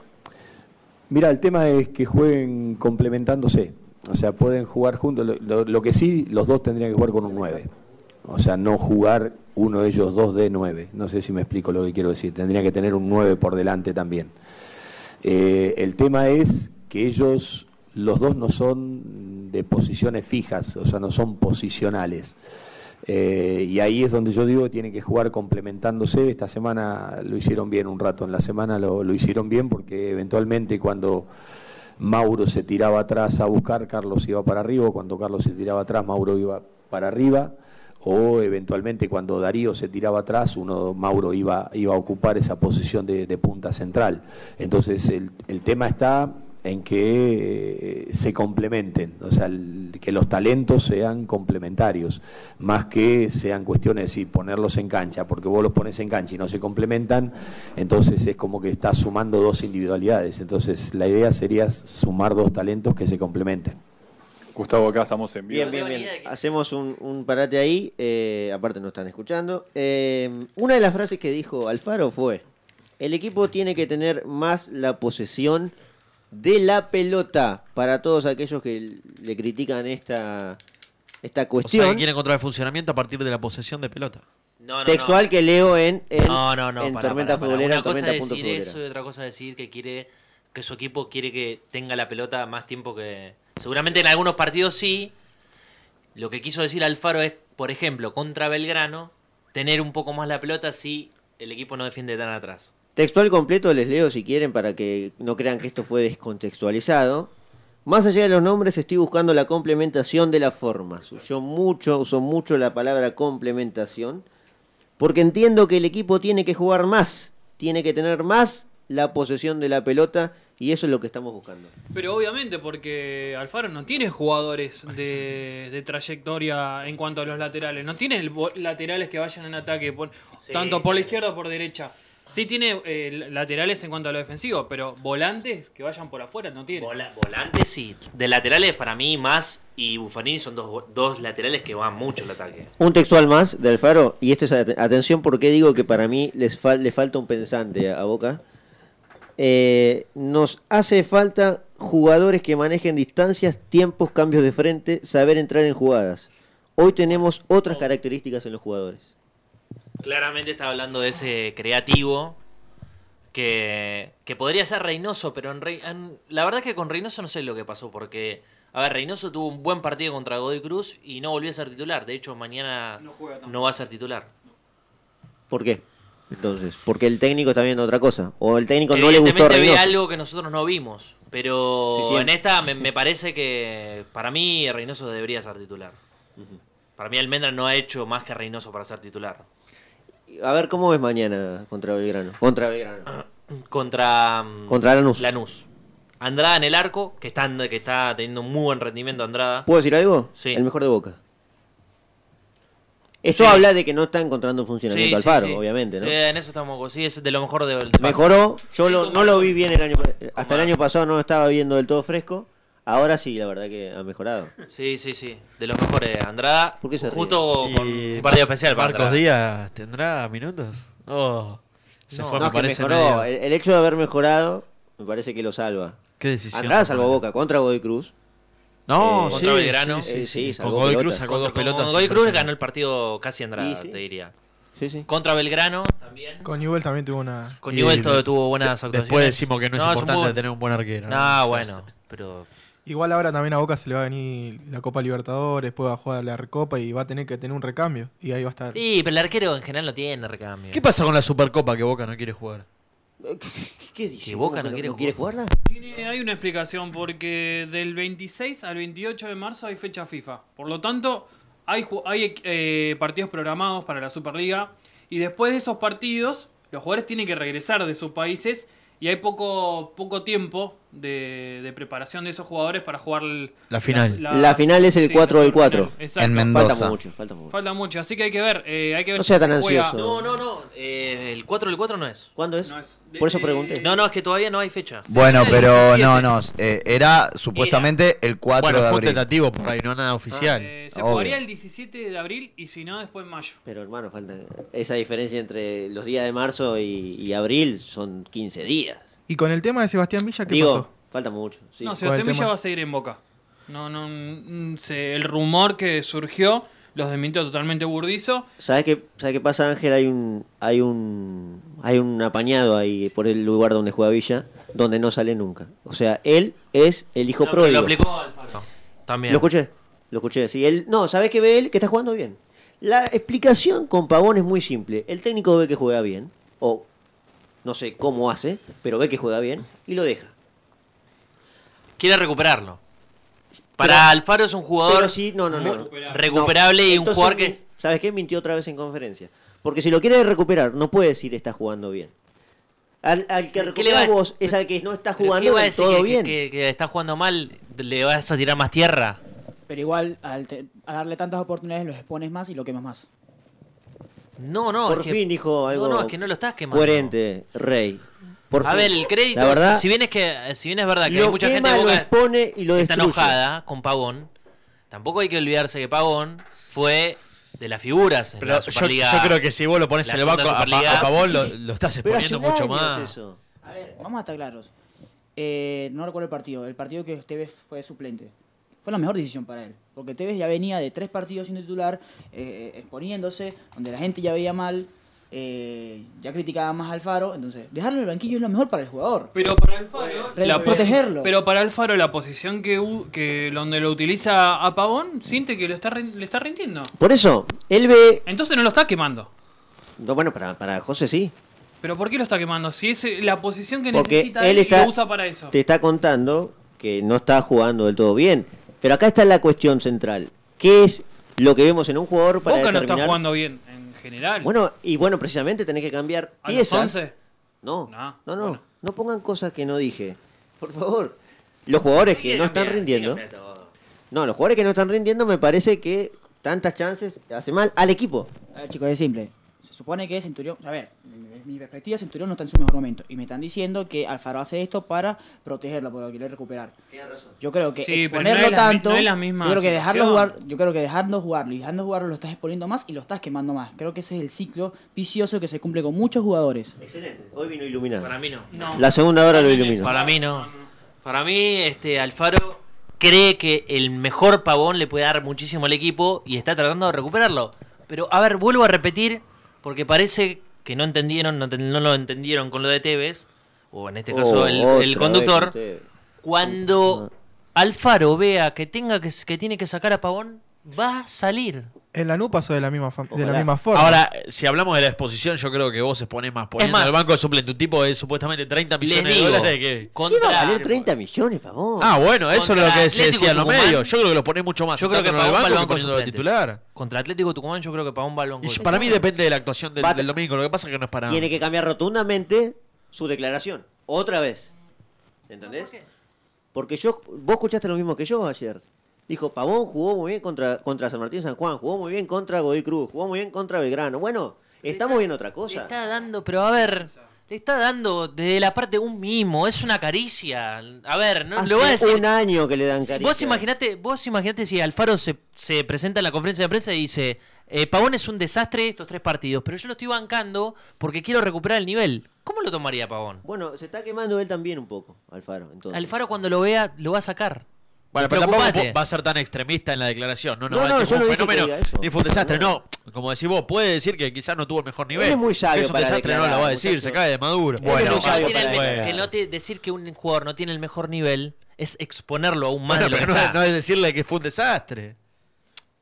Pero Porque bueno, obviamente no vamos va a a decir que es un dos extremos. desastre. Ah, bueno. Pero si vos decís Alfaro... Una forma delicada de decirle que está rindiendo a un nivel regular. Bueno, pero Ahora, ¿por qué no puede ¿hablará esto hacerlo? con él? Espera. Sí. Gustavo, Cristian, ¿Qué te pasa? ¿qué anda pasando? Seguramente. ¿Será así? Seguramente. Aparte, Alfaro es un jugador, es un entrenador que habla mucho con los jugadores y le preguntan estas cosas. Bueno, llegado al caso de que Alfaro diga que Pavón está jugando bien, es porque está hablando de más. Gracias, Castelli. Es porque está hablando Por totalmente de supuesto. más. Nadie debe jugar bien a Pavón. ¿Alguno de ustedes? Tengo amigos que sí, ¿eh? No. Pero es el técnico. Tengo amigos que sí. El Pero técnico tiene a su jugador, lo tiene que tener contento, lo tiene que tener... Se ríe más Sí, gordo en pero en producción. conferencia de prensa no hables de más. Exacto. Pero no es que está hablando de más, está tratando de de darle confianza a un jugador que lo ve falto de confianza. Y tampoco lo debe ver a Villa de la mejor manera para que sea titular, porque también hay que ver ese tema. Si Sebastián Villa ve que en los entrenamientos lo pasa por encima a Pavón, desborda, tiene gol, tira los centros que tiene que tirar, y no lo ve de esa manera, ¿por qué no lo puede poner a Pavón si ve que está mejor? Bueno, tengo que hacer una pausa acá. Deme los 11 de Boca. de Los mañana 11 de Boca, contra Andrada en Lanús. el arco.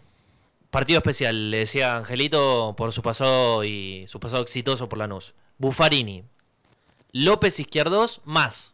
Ese es el cambio rotundo de... Rotundo, el único cambio con respecto a Belgrano. Marcone, Campuzano a la izquierda, a la derecha Almendra.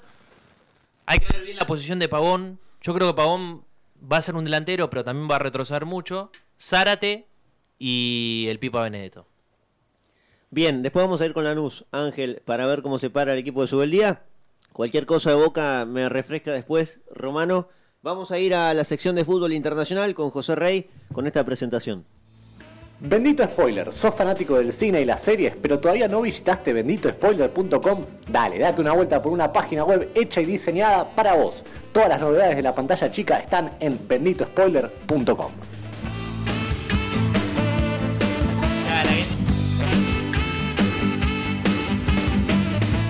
Me encanta esa presentación como siempre. Bendito Spoiler, me encanta.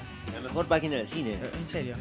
Vamos con fútbol internacional. Bueno, Perdón, ¿no sí. se hace más la encuesta, la trivia sí, a veces, cinematográfica de José Rey? Claro, si queda tiempo, sí. Buenísimo. Pasa que luego sale el tema de que si Boca no tiene No, viste, porque yo hace bastante que no vengo, entonces claro. preguntaba. No.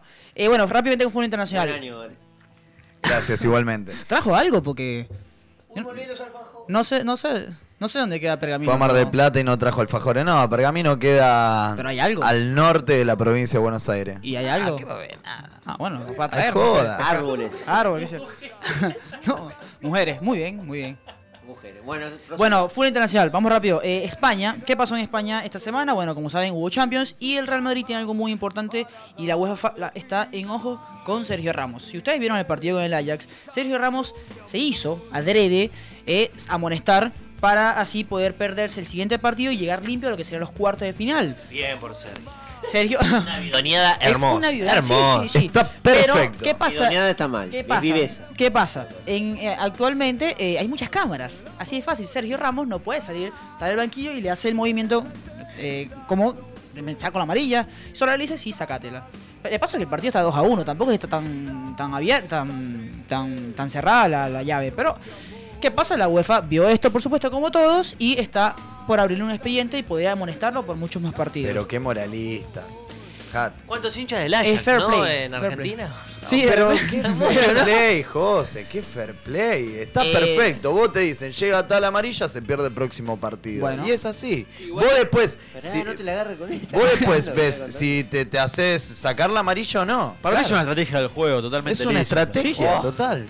Sí, lo que pasa es que Yo lo hubiese hecho, pasa es que obvio. primero, cuando tú vas a buscar una amarilla, puedes lesionar al jugador.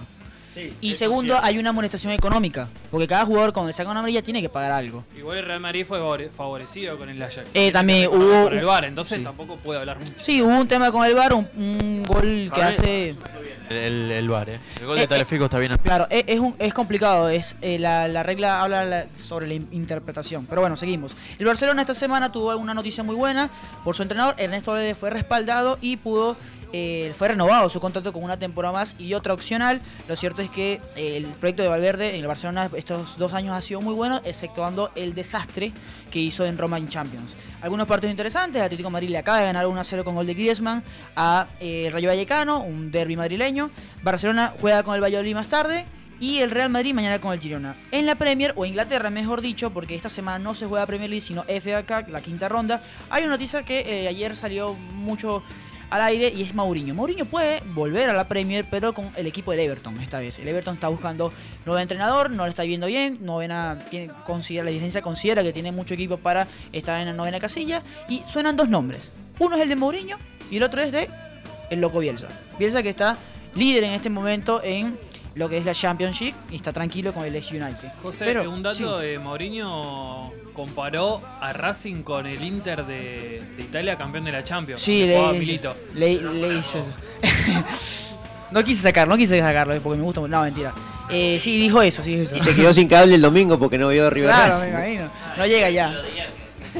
Partidos interesantes, estamos en la quinta ronda de FA Cup. El Manchester City, juega con el Newport Country, lo conocerán allá solamente.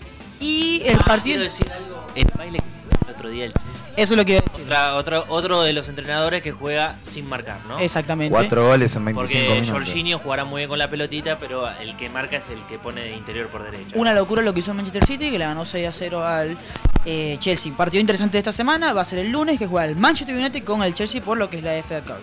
Hay una noticia muy interesante, Sí. un análisis muy interesante que me va a dar el lujo de leerlo porque es algo que The Guardian hace. The Guardian es un diario Sí, inglés, un diario inglés. que Sí, hace no una radio... conocemos. Bueno, no, por si acaso, hay gente, No, hay claro, gente de somos otro lado. periodistas, bueno. Hay gente de otro lado que capaz Claro, no conoce. tienes razón, sí. Entonces, ¿qué pasa? Ustedes si no saben, si están en tanto en las noticias, el Brexit se va a dar por concreto a partir del 29 de marzo. Esto hace que la Gran Bretaña salga de la Unión Europea. Eso es tema de política. Pero ¿cómo afecta al fútbol?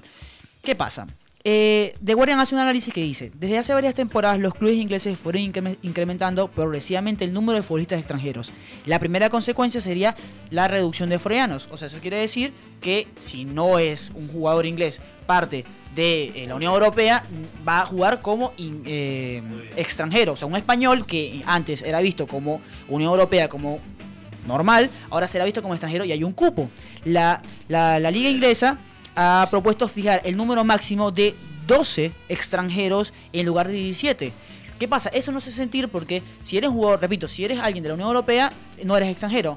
Ahora, solamente van a permitir 12 jugadores, no 17, que era lo que antes, y eso es complicado. Esto, por supuesto, es para que los jugadores haya más jugadores ingleses. En 1922, el 70% de los jugadores titulares en los partidos eran ingleses. Hoy en día son 33%. La Premier... La mejor liga del mundo. La mejor liga del mundo, claro, pero después ves a la selección de Inglaterra y te das cuenta por qué no llegan a nada. No, llegó más lejos que Argentina, llegó. Bueno, jugadores en la liga. No, sí, Harry no juega. Pero lo que habla, Claro. lo que hace Romano es que, a ver, la institución futbolística más importante y mejor es la inglesa. Pero es cierto lo que dice Romano, que al final, ¿dónde está? Y también se ve en Champions. Italiana, ahí tenés. Ahí tenés.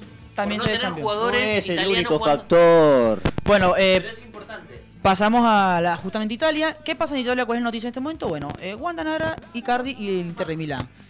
¿Qué sucede? Lo hablamos hace un ya lo ratito hablamos con hace un ratito. Romano. Wanda Nara, que es la representante de Mauro Icardi. Exacto, es muy raro eso cuando las parejas. Pero, a ver, lo cierto es que hay que renovar Icardi. Icardi quiere renovar hasta el 2023, el Inter también quiere, pero el Inter está por dar 7 millones. Wanda Nara, porque es Wanda Nara la que habla, no es Icardi, quiere 9. Y dice que no, lo que le están ofreciendo no lo satisface y que hay otros equipos que están queriendo de los servicios de Icardi. Hubo una discusión de tamaño de cosas de vestuario. El Inter publicó en Twitter, en todas sus redes sociales, algo oficial documento oficial diciendo que la capitanía se la sacaban y guía al arquero Handanovic. Ojo, complicado. Y luego sale una noticia que se lesionó y no pudo ir a jugar Europa League. Y esta semana tampoco está convocado al partido mañana con la Sampdoria. Bueno, en ese partido metió un gol Lautaro Martínez. Exacto.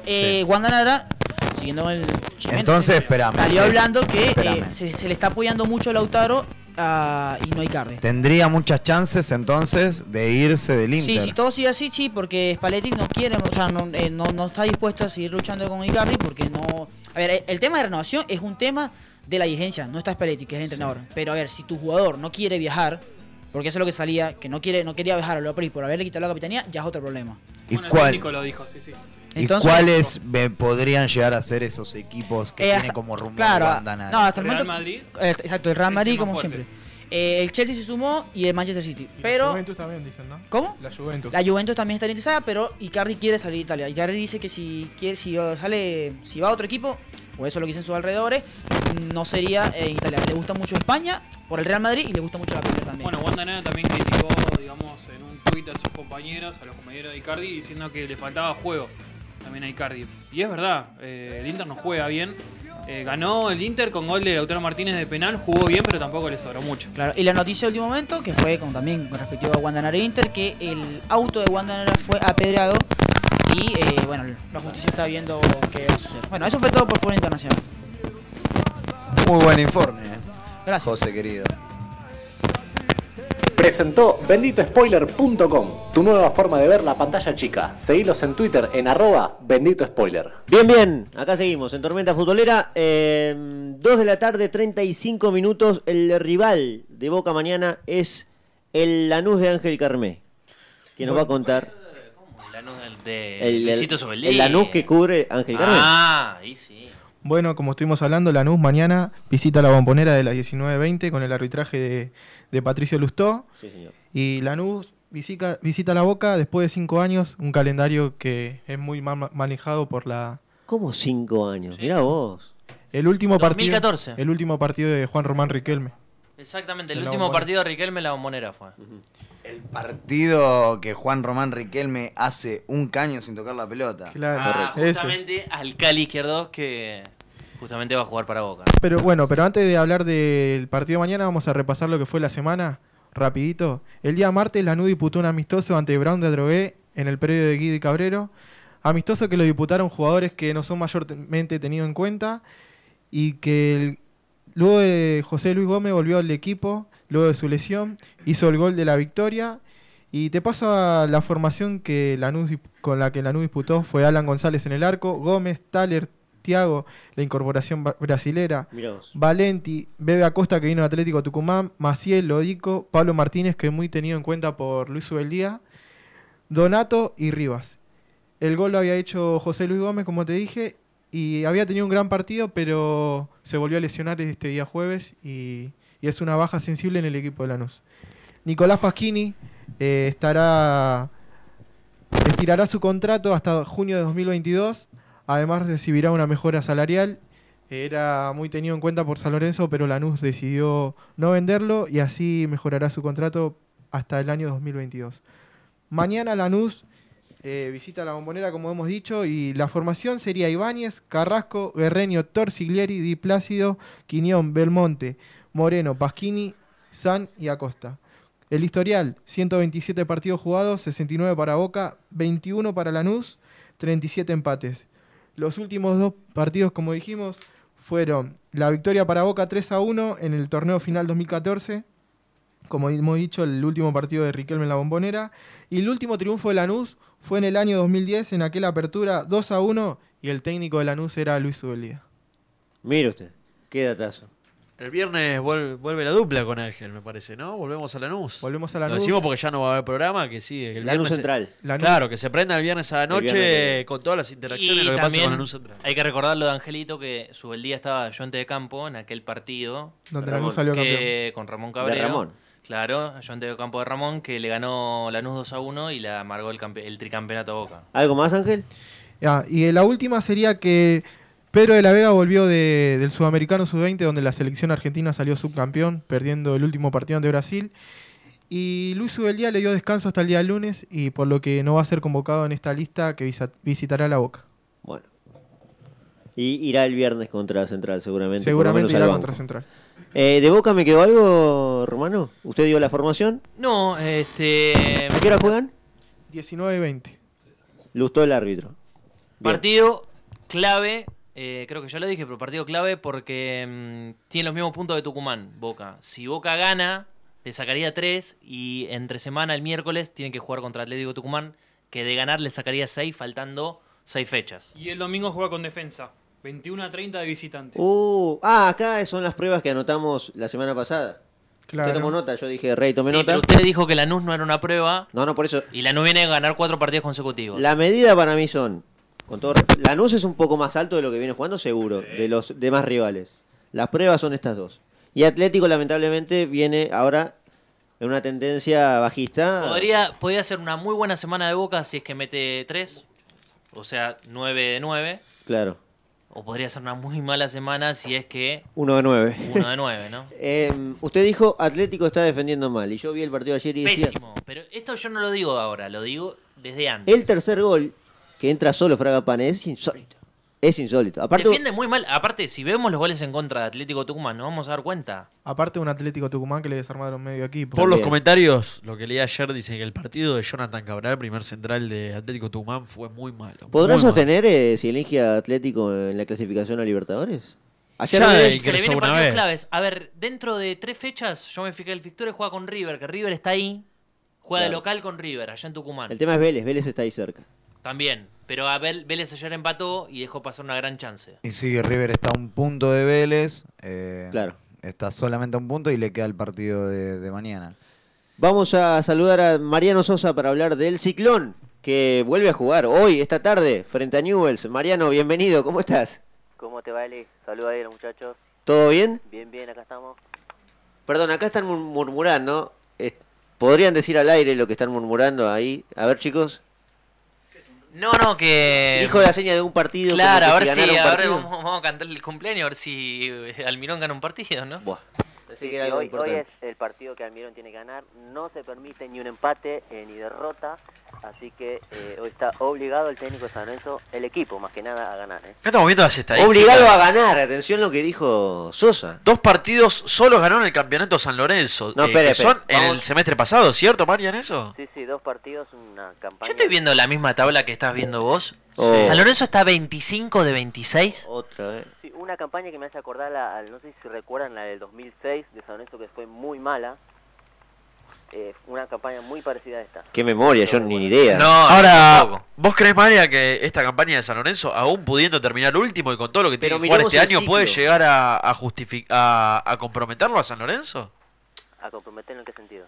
Y a comprometerlo con la... ¿Descenso? Y mirá, salir último en un campeonato largo Pero me parece que acá el análisis es complicado. es ¿eh? el ciclo. Sí, de el Almirón. ciclo de Almirón recién empieza. Por eso. ¿Cuánto? No, recién empieza. Igual recién San Lorenzo empieza. está por ahora. Lo que pasa es que a San Lorenzo se le va una campaña de. Ayúdame vos ahí. Bueno, tres mirando la compu y no A pueden San Lorenzo sacar se un le va la número. campaña. 50 puntos. Y bueno, ese fue el campeonato que peleó con Lanús. 53. Que llegó a la final. 53 pues se le Que va una Almirón campaña. estaba del otro lado. Claro. Se le va una campaña de 53 puntos a San Lorenzo. No, ¿usted qué dice, Sosa? ¿Descenso? No creo. Vamos a hablar en serio. Bien. Bueno. No, yo solo digo que un campeonato saliendo últimos no es saludable para ningún equipo. Yo tampoco, ¿eh? Campeonato Yo en esta estoy con Jean. No, Un campeonato que salís perspicaz lo suyo, ¿eh? Pero aparte de un campeonato salís último donde hay 8 equipos, 6 equipos De que más. de más. Hoy en un torneo ¿Cuántas veces normal lo sería discutimos descenso. eso? ¿Cuántas veces lo discutimos? Sin que hay equipos promedio. clasificados? Sin exactamente. promedios y bueno. Pero bueno, ¿cómo se prepara para hoy entonces? Bueno, Partido clave. San Lorenzo con equipo confirmado. La vuelta de Fernando Monetti luego de la expulsión. Estuvo en duda toda la semana Fabricio Colochini. Está a 10 puntos, va a jugar. La vuelta del Príncipe Reñero, de luego de su fatiga que la ha tenido con el primer partido que jugó San Lorenzo con Huracán. Vuelve y después es el equipo que más o menos viene formando el técnico, que va a ser, bueno, con Monetti en el arco, Peruzzi, que se ha ganado la titularidad, Colochini, Senesi y debuta Damián Pérez con la camiseta de San Lorenzo. Mirá. Anteúltimo refuerzo que ha llegado. Después, el infaltablemente no puede faltar Loaiza, Belucci, Bota, que estuvo en duda también, no por si ha tenido algo, sino por su rendimiento que no es bueno. Bueno, el técnico lo vuelve a poner y los 3 delanteros va a ser por derecha Reñero, por izquierda Fertoli y de punta el goleador y capitán de este equipo indiscutible, Nico Blandi. Un Fabricio Colochini que sonaba para ser el número 10 de San Lorenzo en Copa Libertadores. Exacto, porque él usa la 32 y no la puede usar.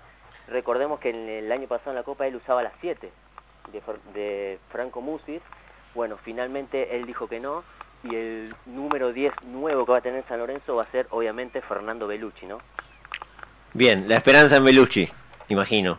O sea que pudiendo tener la 10 Belucci para la Copa, preferían dársela a Colochini y se le ofrecieron a Colochini antes que a Belucci.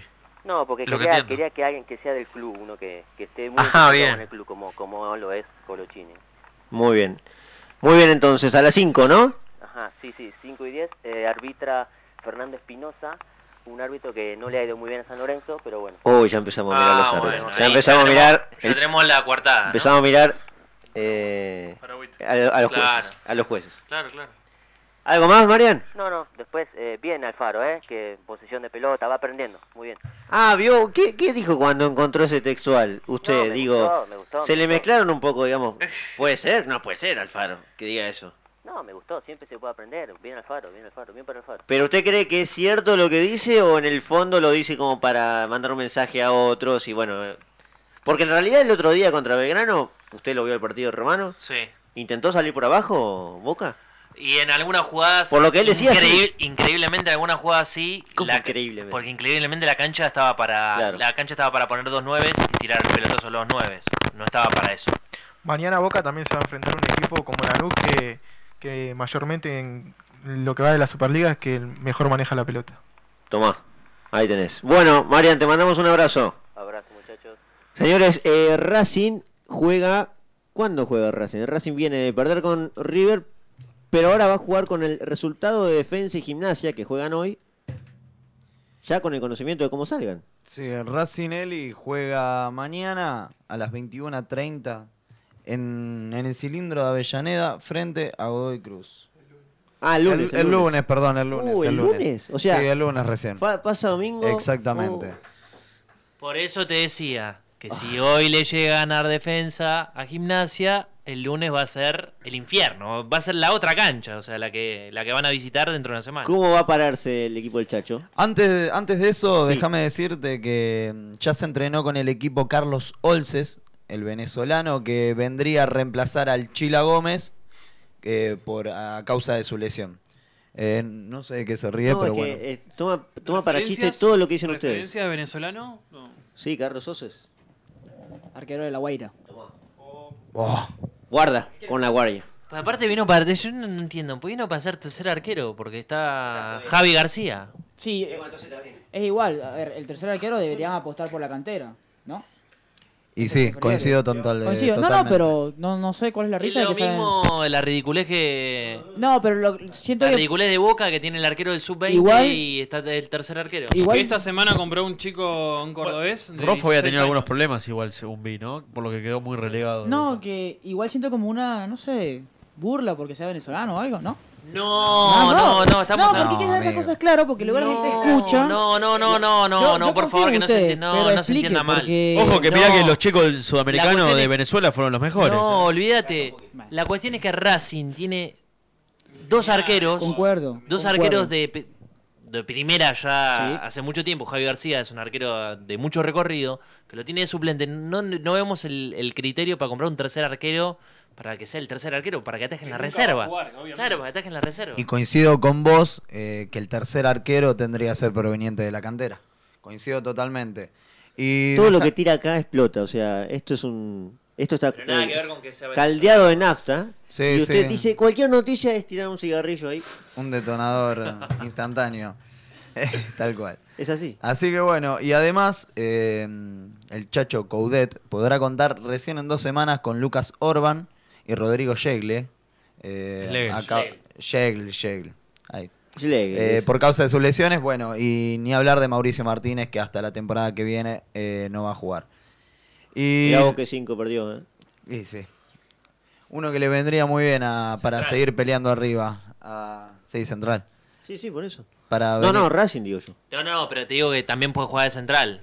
En general ha jugado en el último tiempo de central más que de 5. Bueno, yo me acuerdo de haberlo visto en Central, de mediocampista en Central. O estaba mal. No. El primer tiempo, la primera etapa, la segunda etapa lo jugó de central. Y bueno, y tenemos un posible A 11 ver. para enfrentar al Tomba, que sería con Arias en el arco, Sarabia, Sigali, Donati, Mena, Díaz, Paul Fernández, Saracho, Neri Cardoso, que Neri Cardoso a causa del partido en Brasil, que a Coudel le gustó mucho cómo jugó y lo respalda bastante, así que podría volver a la titularidad después de tanto. Y arriba, como siempre, Cristaldo y el Licha López. ¿Lo pedirán para la Copa América ahora, Neri Cardoso? ¿Te acordás cuando lo pedían? No, fueron por pocos, fueron suerte pocos. avisamos acá en este programa que Neri Cardoso Hablando de era ese selección- gran jugador que todos creían que era. Hablando de selección, me estaba acordando justo cuando con Lanús, con ¿cómo es? José Luis Gómez. En un momento anteriormente, cuando no estaba en Lanús, no estaba antes. En Racing. es Bueno, verdad. varios jugadores han pasado por la selección. Hasta Garcés jugó en la selección. Y hasta ahí estamos. Vamos con Independiente. Gianfranco Exactamente. Durante. Independiente también juega hoy. Hoy. A la noche. Ayer llegó a San Juan, hoy 21:30 se mide ante San Martín. El Chenique va a ser el árbitro, recordemos, Brites por un golpe y Silvio Romero, tanto como Martín Benítez, no viajaron a la provincia de Guyana. Campaña va a estar en el arco, Fabricio Bustos al lateral derecho, Franco Burdizo, Gastón Silva, la mitad de la cancha pasa por Domingo, Pablo Pérez. La duda pasa por Gaibor Hernández, Ceruti, Gonzalo Verón, que anduvo muy bien ante Unión, y la sorpresa, Mauro Molina, el chico de la reserva, el goleador, va a ir de entrada, que solo tiene 13 minutos en primera, va a ir de entrada esta noche ante San Martín. ¿Cómo de San viene Juan. Pepe? Pablo Pérez. Viene bien. No lo veo mal. Bien, muy bien. Che, Sumó hago una bastantes pregunta. minutos. Tiene una pregunta. ¿No es una ventaja que Independiente juegue 2 días antes que Racing? Teniendo en cuenta que la fecha Pero que viene es Racing el clásico. porque juega Claro, Brasil, viene de jugar viene de en San Brasil. Pablo. Por eso juega el jueves. lunes. No, yo creo que está bastante en condiciones. No tire más mecha. Pero no podría jugar el lunes también en Independiente, ya que Independiente no jugó Sudamericana, podría jugar el lunes y así están parejos. Sí, podría haber sido. Temas Podría haber comerciales sido. televisivos también. Me parece que ahí Moyanito le gana la publicidad blanca, ¿no? No creo que haya nada. Con respecto a Pablo Pérez, debutó ante Talleres. Estos 3 partidos jugó 60-70 minutos, lo hizo muy bien. Le dio bastante a Independiente lo que le falta de la mitad de la cancha, ¿no? Que es un jugador que ordene y que cumplió las 2 funciones. El Independiente la verdad que rindió bastante, ¿eh? Y por tema físico, yo creo nada más que jugó 60-70 minutos estos partidos. Vuelve a ir de arranque como desde el debut. Y para mí tiene grandes chances, yo creo, de jugar los 90 minutos porque anduvo muy bien. En 3 partidos obtuvo una sola amarilla en el último partido, donde, bueno, fue casi vergonzosa la actuación de Delfino. Y que lo termina amonestando a Pablo Pérez por un enojo. Fue vergonzoso también lo que le dijo Pablo Pérez, ¿no? Sí, también. En la afuera no te haces el vivo. Pero bueno, no te haces el vivo acá. Un poco es cierto que Delfino suele tener más protagonismo que los propios protagonistas, que son los futbolistas, dentro de un partido, ¿no? Y se lo quiere robar del espectáculo y eso es lo que a la gente le molesta muchísimo, además de los errores arbitrales que tienen en el verde césped. Con respecto a la formación de hoy, hay 3 jugadores que tienen 4 amarillas. Francisco Silva, que va al banco de suplentes. Nicolás Domingo, que es titular. Y Hernández, que está en la duda con Gaibor. Ellos 3 se pueden perder el clásico. Ariel Holland cree que no va a ser amonestado Domingo, por eso lo pone a jugar titular. Un jugador que recupera muchísimo, pero que curiosamente no hace tantas faltas. Exactamente, yo creo que de todas maneras está expuesto básicamente para el partido. Pero bueno, como él lo crea, Francisco Silva también de titular. No tiene mucho problema en que lo amonesten a Domingo, que no quiso hacerse amonestar frente a Unión, que yo creo que debería haberlo hecho, ¿no? Porque el partido de hoy es menos trascendental que el del sábado, pero no menos importante. ¿Por qué? Porque Vélez no suma, Atlético Tucumán no suma, son los equipos que están en la pelea por clasificar a la Copa Libertadores. Ambos están arriba de Independiente. Vélez hace 3 fechas que no gana. Huracán tampoco está pudiendo ganar en este semestre. Atlético Tucumán bajó claramente su nivel. Entonces Independiente debe tratar de ganar hoy para irse con 31 puntos y ponerse quinto, igualando la línea de Huracán en el campeonato, y ya quedar hipotéticamente a 1 punto de lo que sería la clasificación a la Copa Libertadores. O sea que el partido es menos trascendental, pero no menos importante que el clásico que se viene el sábado a la noche. El banco de suplentes aparece una sorpresa. Jonathan Menéndez, Eli, ¿te acordás que yo te contaba y ahora les cuento a todos que se iba a ir al Toronto, que se iba a ir a préstamo a Estados Unidos? Volvió de Qatar, volvió del préstamo, no se hizo uso de la opción, así como venía se iba nuevamente a la Major League Soccer. En el último día, donde ya estaba por cerrarse todo, estaba por definirse un porcentaje que quedaba ver en las condiciones quién lo pagaba. Holland habló con Jonathan Menéndez, lo vio muy bien en los entrenamientos, lo vio rápido, también desde lo futbolístico. Por eso le dijo, bueno, vos te quedás acá. Se cayó el pase a Estados Unidos. Jonathan Menéndez es tenido en cuenta a partir de esta semana por Ariel Holland. Y esta noche viajó a San Juan y va a ir al banco de suplentes para ser uno de los relevos de extremos que se suma al equipo de Holland. Un puesto donde necesita reforzar.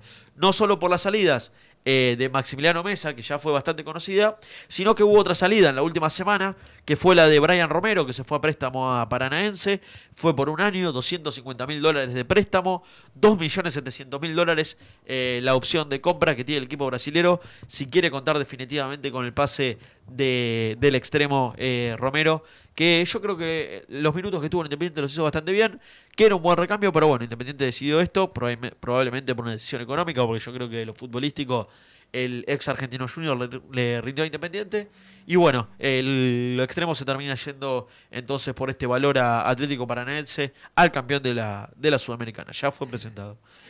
Te decía, hay un problema en puerta con el equipo chino, el Lifan, equipo donde había jugado Gigliotti cuando se fue de Boca, parecía todo normal. Luego de la salida de Gigliotti al Toluca, hubo un porcentaje que quedó en deuda, que era de $1.300.000 que Independiente le debía abonar al equipo chino. No se hizo cargo de esa cuota, le dio la responsabilidad al Toluca. El Toluca tampoco se hace cargo de esto.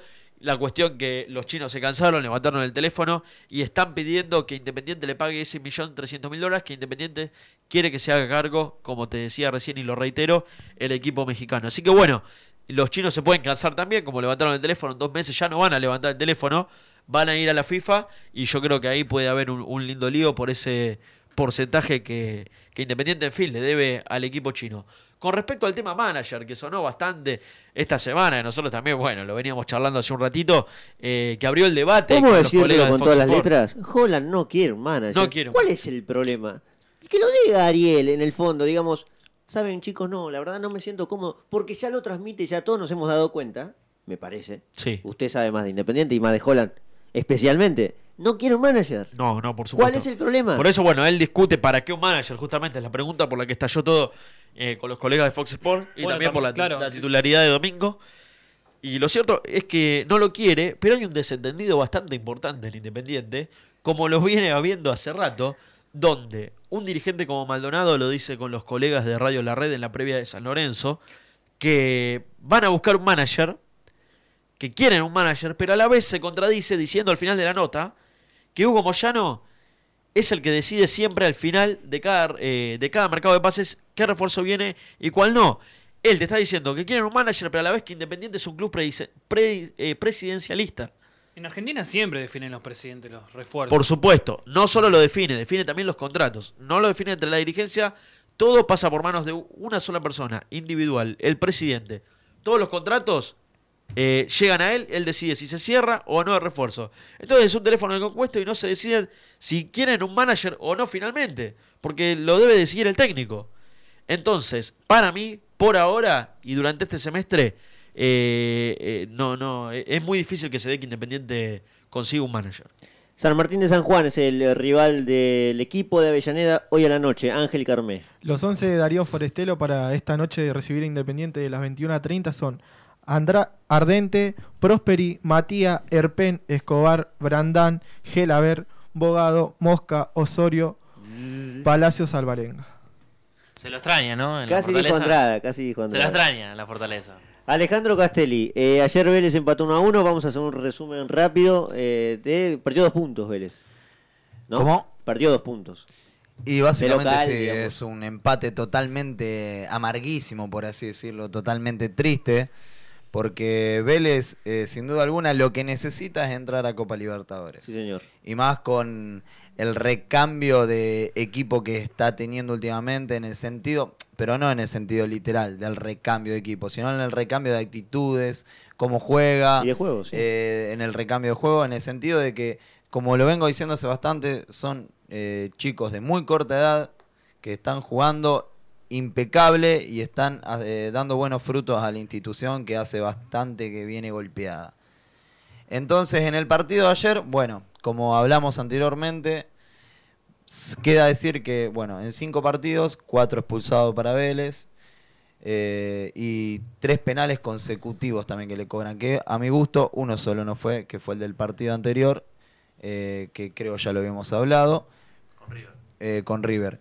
Pero después, bueno, este sí fue penal, el que hicieron, que después iba a ser gol de la Pulga Rodríguez, iba a dar el empate. Bueno, recordemos, como dijo Jean, a los 2 minutos apenas empezado el partido, Hernán de la Fuente convirtió el 1-0 parcial con una gran jugada colectiva que empezó por el lado izquierdo de la cancha y un manejo increíble de la pelota del Monito Vargas, que descargó hacia el lado derecho y entró Hernán de la Fuente para definir. Bien. A los 33 expulsado Brian Cufré. Y en la lista de los expulsados, de los 4 de los 5 partidos que nombré, son Abraham, Gastón Jiménez, Lucas Robertone y Brian Cufré. Y bueno, Rapizarda también en la semana habló, despotricó, descargó mucho sobre los arbitrajes que viene quejándose más que nada con el partido contra Huracán, que le inclinaron mucho la cancha, además muchas personas amonestadas, que en Huracán tendría que haber seguido expulsado a algunos. Verdad. Y es totalmente cierto. Totalmente. ¿Qué pasa en Vélez? Quedará más adelante. Vélez, la próxima con Godoy Cruz. Sí, exactamente. Sábado que viene a las 5 de la tarde. Vamos a escuchar el informe del equipo de Edgardo Bauza, con Federico Marcucci, nuestro corresponsal en Rosario, que el Canalla juega con Tigre este fin de semana. Vamos a escuchar el informe de Fede. Hola, ¿qué tal? Muy pero muy buenas tardes. Un Hola. gusto estar nuevamente aquí al aire en Tormenta Futbolera, como todos los sábados, aquí trayéndoles la información de Rosario Central, quien se puso al día el pasado jueves 14 de febrero y jugó su partido postergado de la fecha 15 frente a River Plate, donde fue empate 1-1 entre Canallas y Millonarios.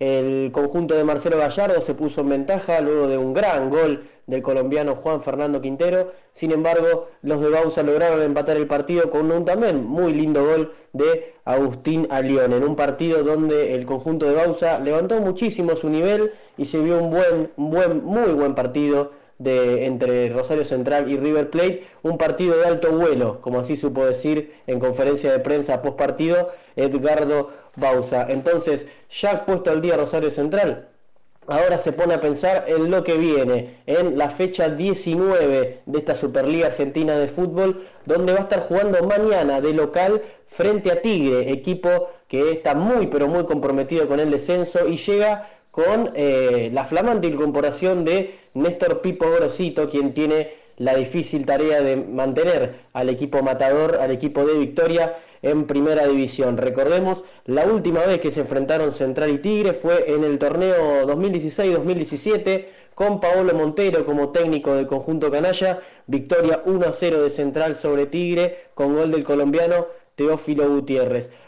Pensando en mañana, hoy Central se va a entrenar por doble turno y finalizadas las prácticas se hará un probable equipo para visitar mañana al conjunto de Victoria. Las únicas dudas restan por saber si vuelve el chileno Alfonso Parot, quien cumplió su suspensión tras llegar a las 5 amarillas en el clásico frente a Newell's, y resta ver si el patón Bausa decide cambiar el esquema 4-1-4-1 que dispuso frente a River y volver al 4-4-2. Resta saber si seguirá el Chico Molina, saldrá Bettini, qué va a pasar con el Colo Gil, volverá Riaño, seguirá Sampedri. Eso se sabrá hoy a la tarde, una vez terminadas las prácticas del día de hoy, cuando luego saldrá la lista de concentrados para este encuentro. Así que recordemos entonces mañana, domingo 17:10, Central y Tigre, con el arbitraje de Hernán Mastrangelo, quien ya lo dirigió 4 veces a Rosario Central, con 2 partidos ganados y 2 perdidos. Lo último del conjunto canalla, ya tiene fecha para el debut de la Copa Argentina. Hará la defensa del título el próximo martes 26 de febrero, estará debutando frente a Sol de Mayo de Viedma, de Río Negro. Va a estar jugando por los 32avos de final de la Copa Argentina. Muy bien, ahí estaba el informe de Federico Marcucci de Rosario Central. ¿Puede ser que se cortó todo? ¿Qué pasó? Hubo un apagón en la operación técnica magistral de Facundo Lechea, como siempre. 3 de la tarde, 2 minutos pasadas ya la hora en el cual nos tenemos que ir. Ahora sí, escuche la cortina que nos va despidiendo. A las 19 horas nos reencontramos acá mismo, con Tormenta Futbolera, pero en modo transmisión. Estamos desde el Bosque y desde Estudios Centrales también, para llevarles a todos ustedes el partido entre Gimnasia y el puntero del Campeonato de Defensa y Justicia. Desde las 7 y 10 de la tarde, posterior a la transmisión de Titular Deportes de San Lorenzo y Newell's, llega Lautaro Cuesta y Gianfranco Durante, relatos y comentarios. En los vestuarios va a estar el señor José Rey con los dos. Sea neutral, por favor. No incline la cancha para el halcón. Pobre Pupí. En los estudios centrales estará Ángel Carmé. Aquí se queda, va a comer algo y volverá. Y en la locución estará Tomás Nielsen. Y le agradecemos a Bendito Spoiler. Por los magistrales anuncios de siempre. No, por supuesto. Dejame mandar un saludo a los chicos que juegan la pelota los miércoles, a toda la banda de Lugano, de Mataderos sería. Yo le quiero mandar un abrazo, recién estaba hablando, a Fede Marcucci. También. ¿Usted sirve agua o algo? No, yo voy a jugar. Está malo hoy, Está malo. ¿De qué juega, Román, usted? Yo juego abajo, defensor. Defensor. Saco la pelota y se lo doy a la A vos te dicen el sicario, ¿no? Sicario, por supuesto. ¿A qué hora juegan? 8 a las 3 de la madrugada. Todos los miércoles, 8 de la noche. Señores, nos encontramos el próximo sábado. Atento a todo el fútbol que se viene, una semana cargada. Pero nosotros, el sábado a la 1 de la tarde, seguimos acá para más Tormenta Futbolera. Que tengan una muy buena semana, Pásenla muy bien. Chau.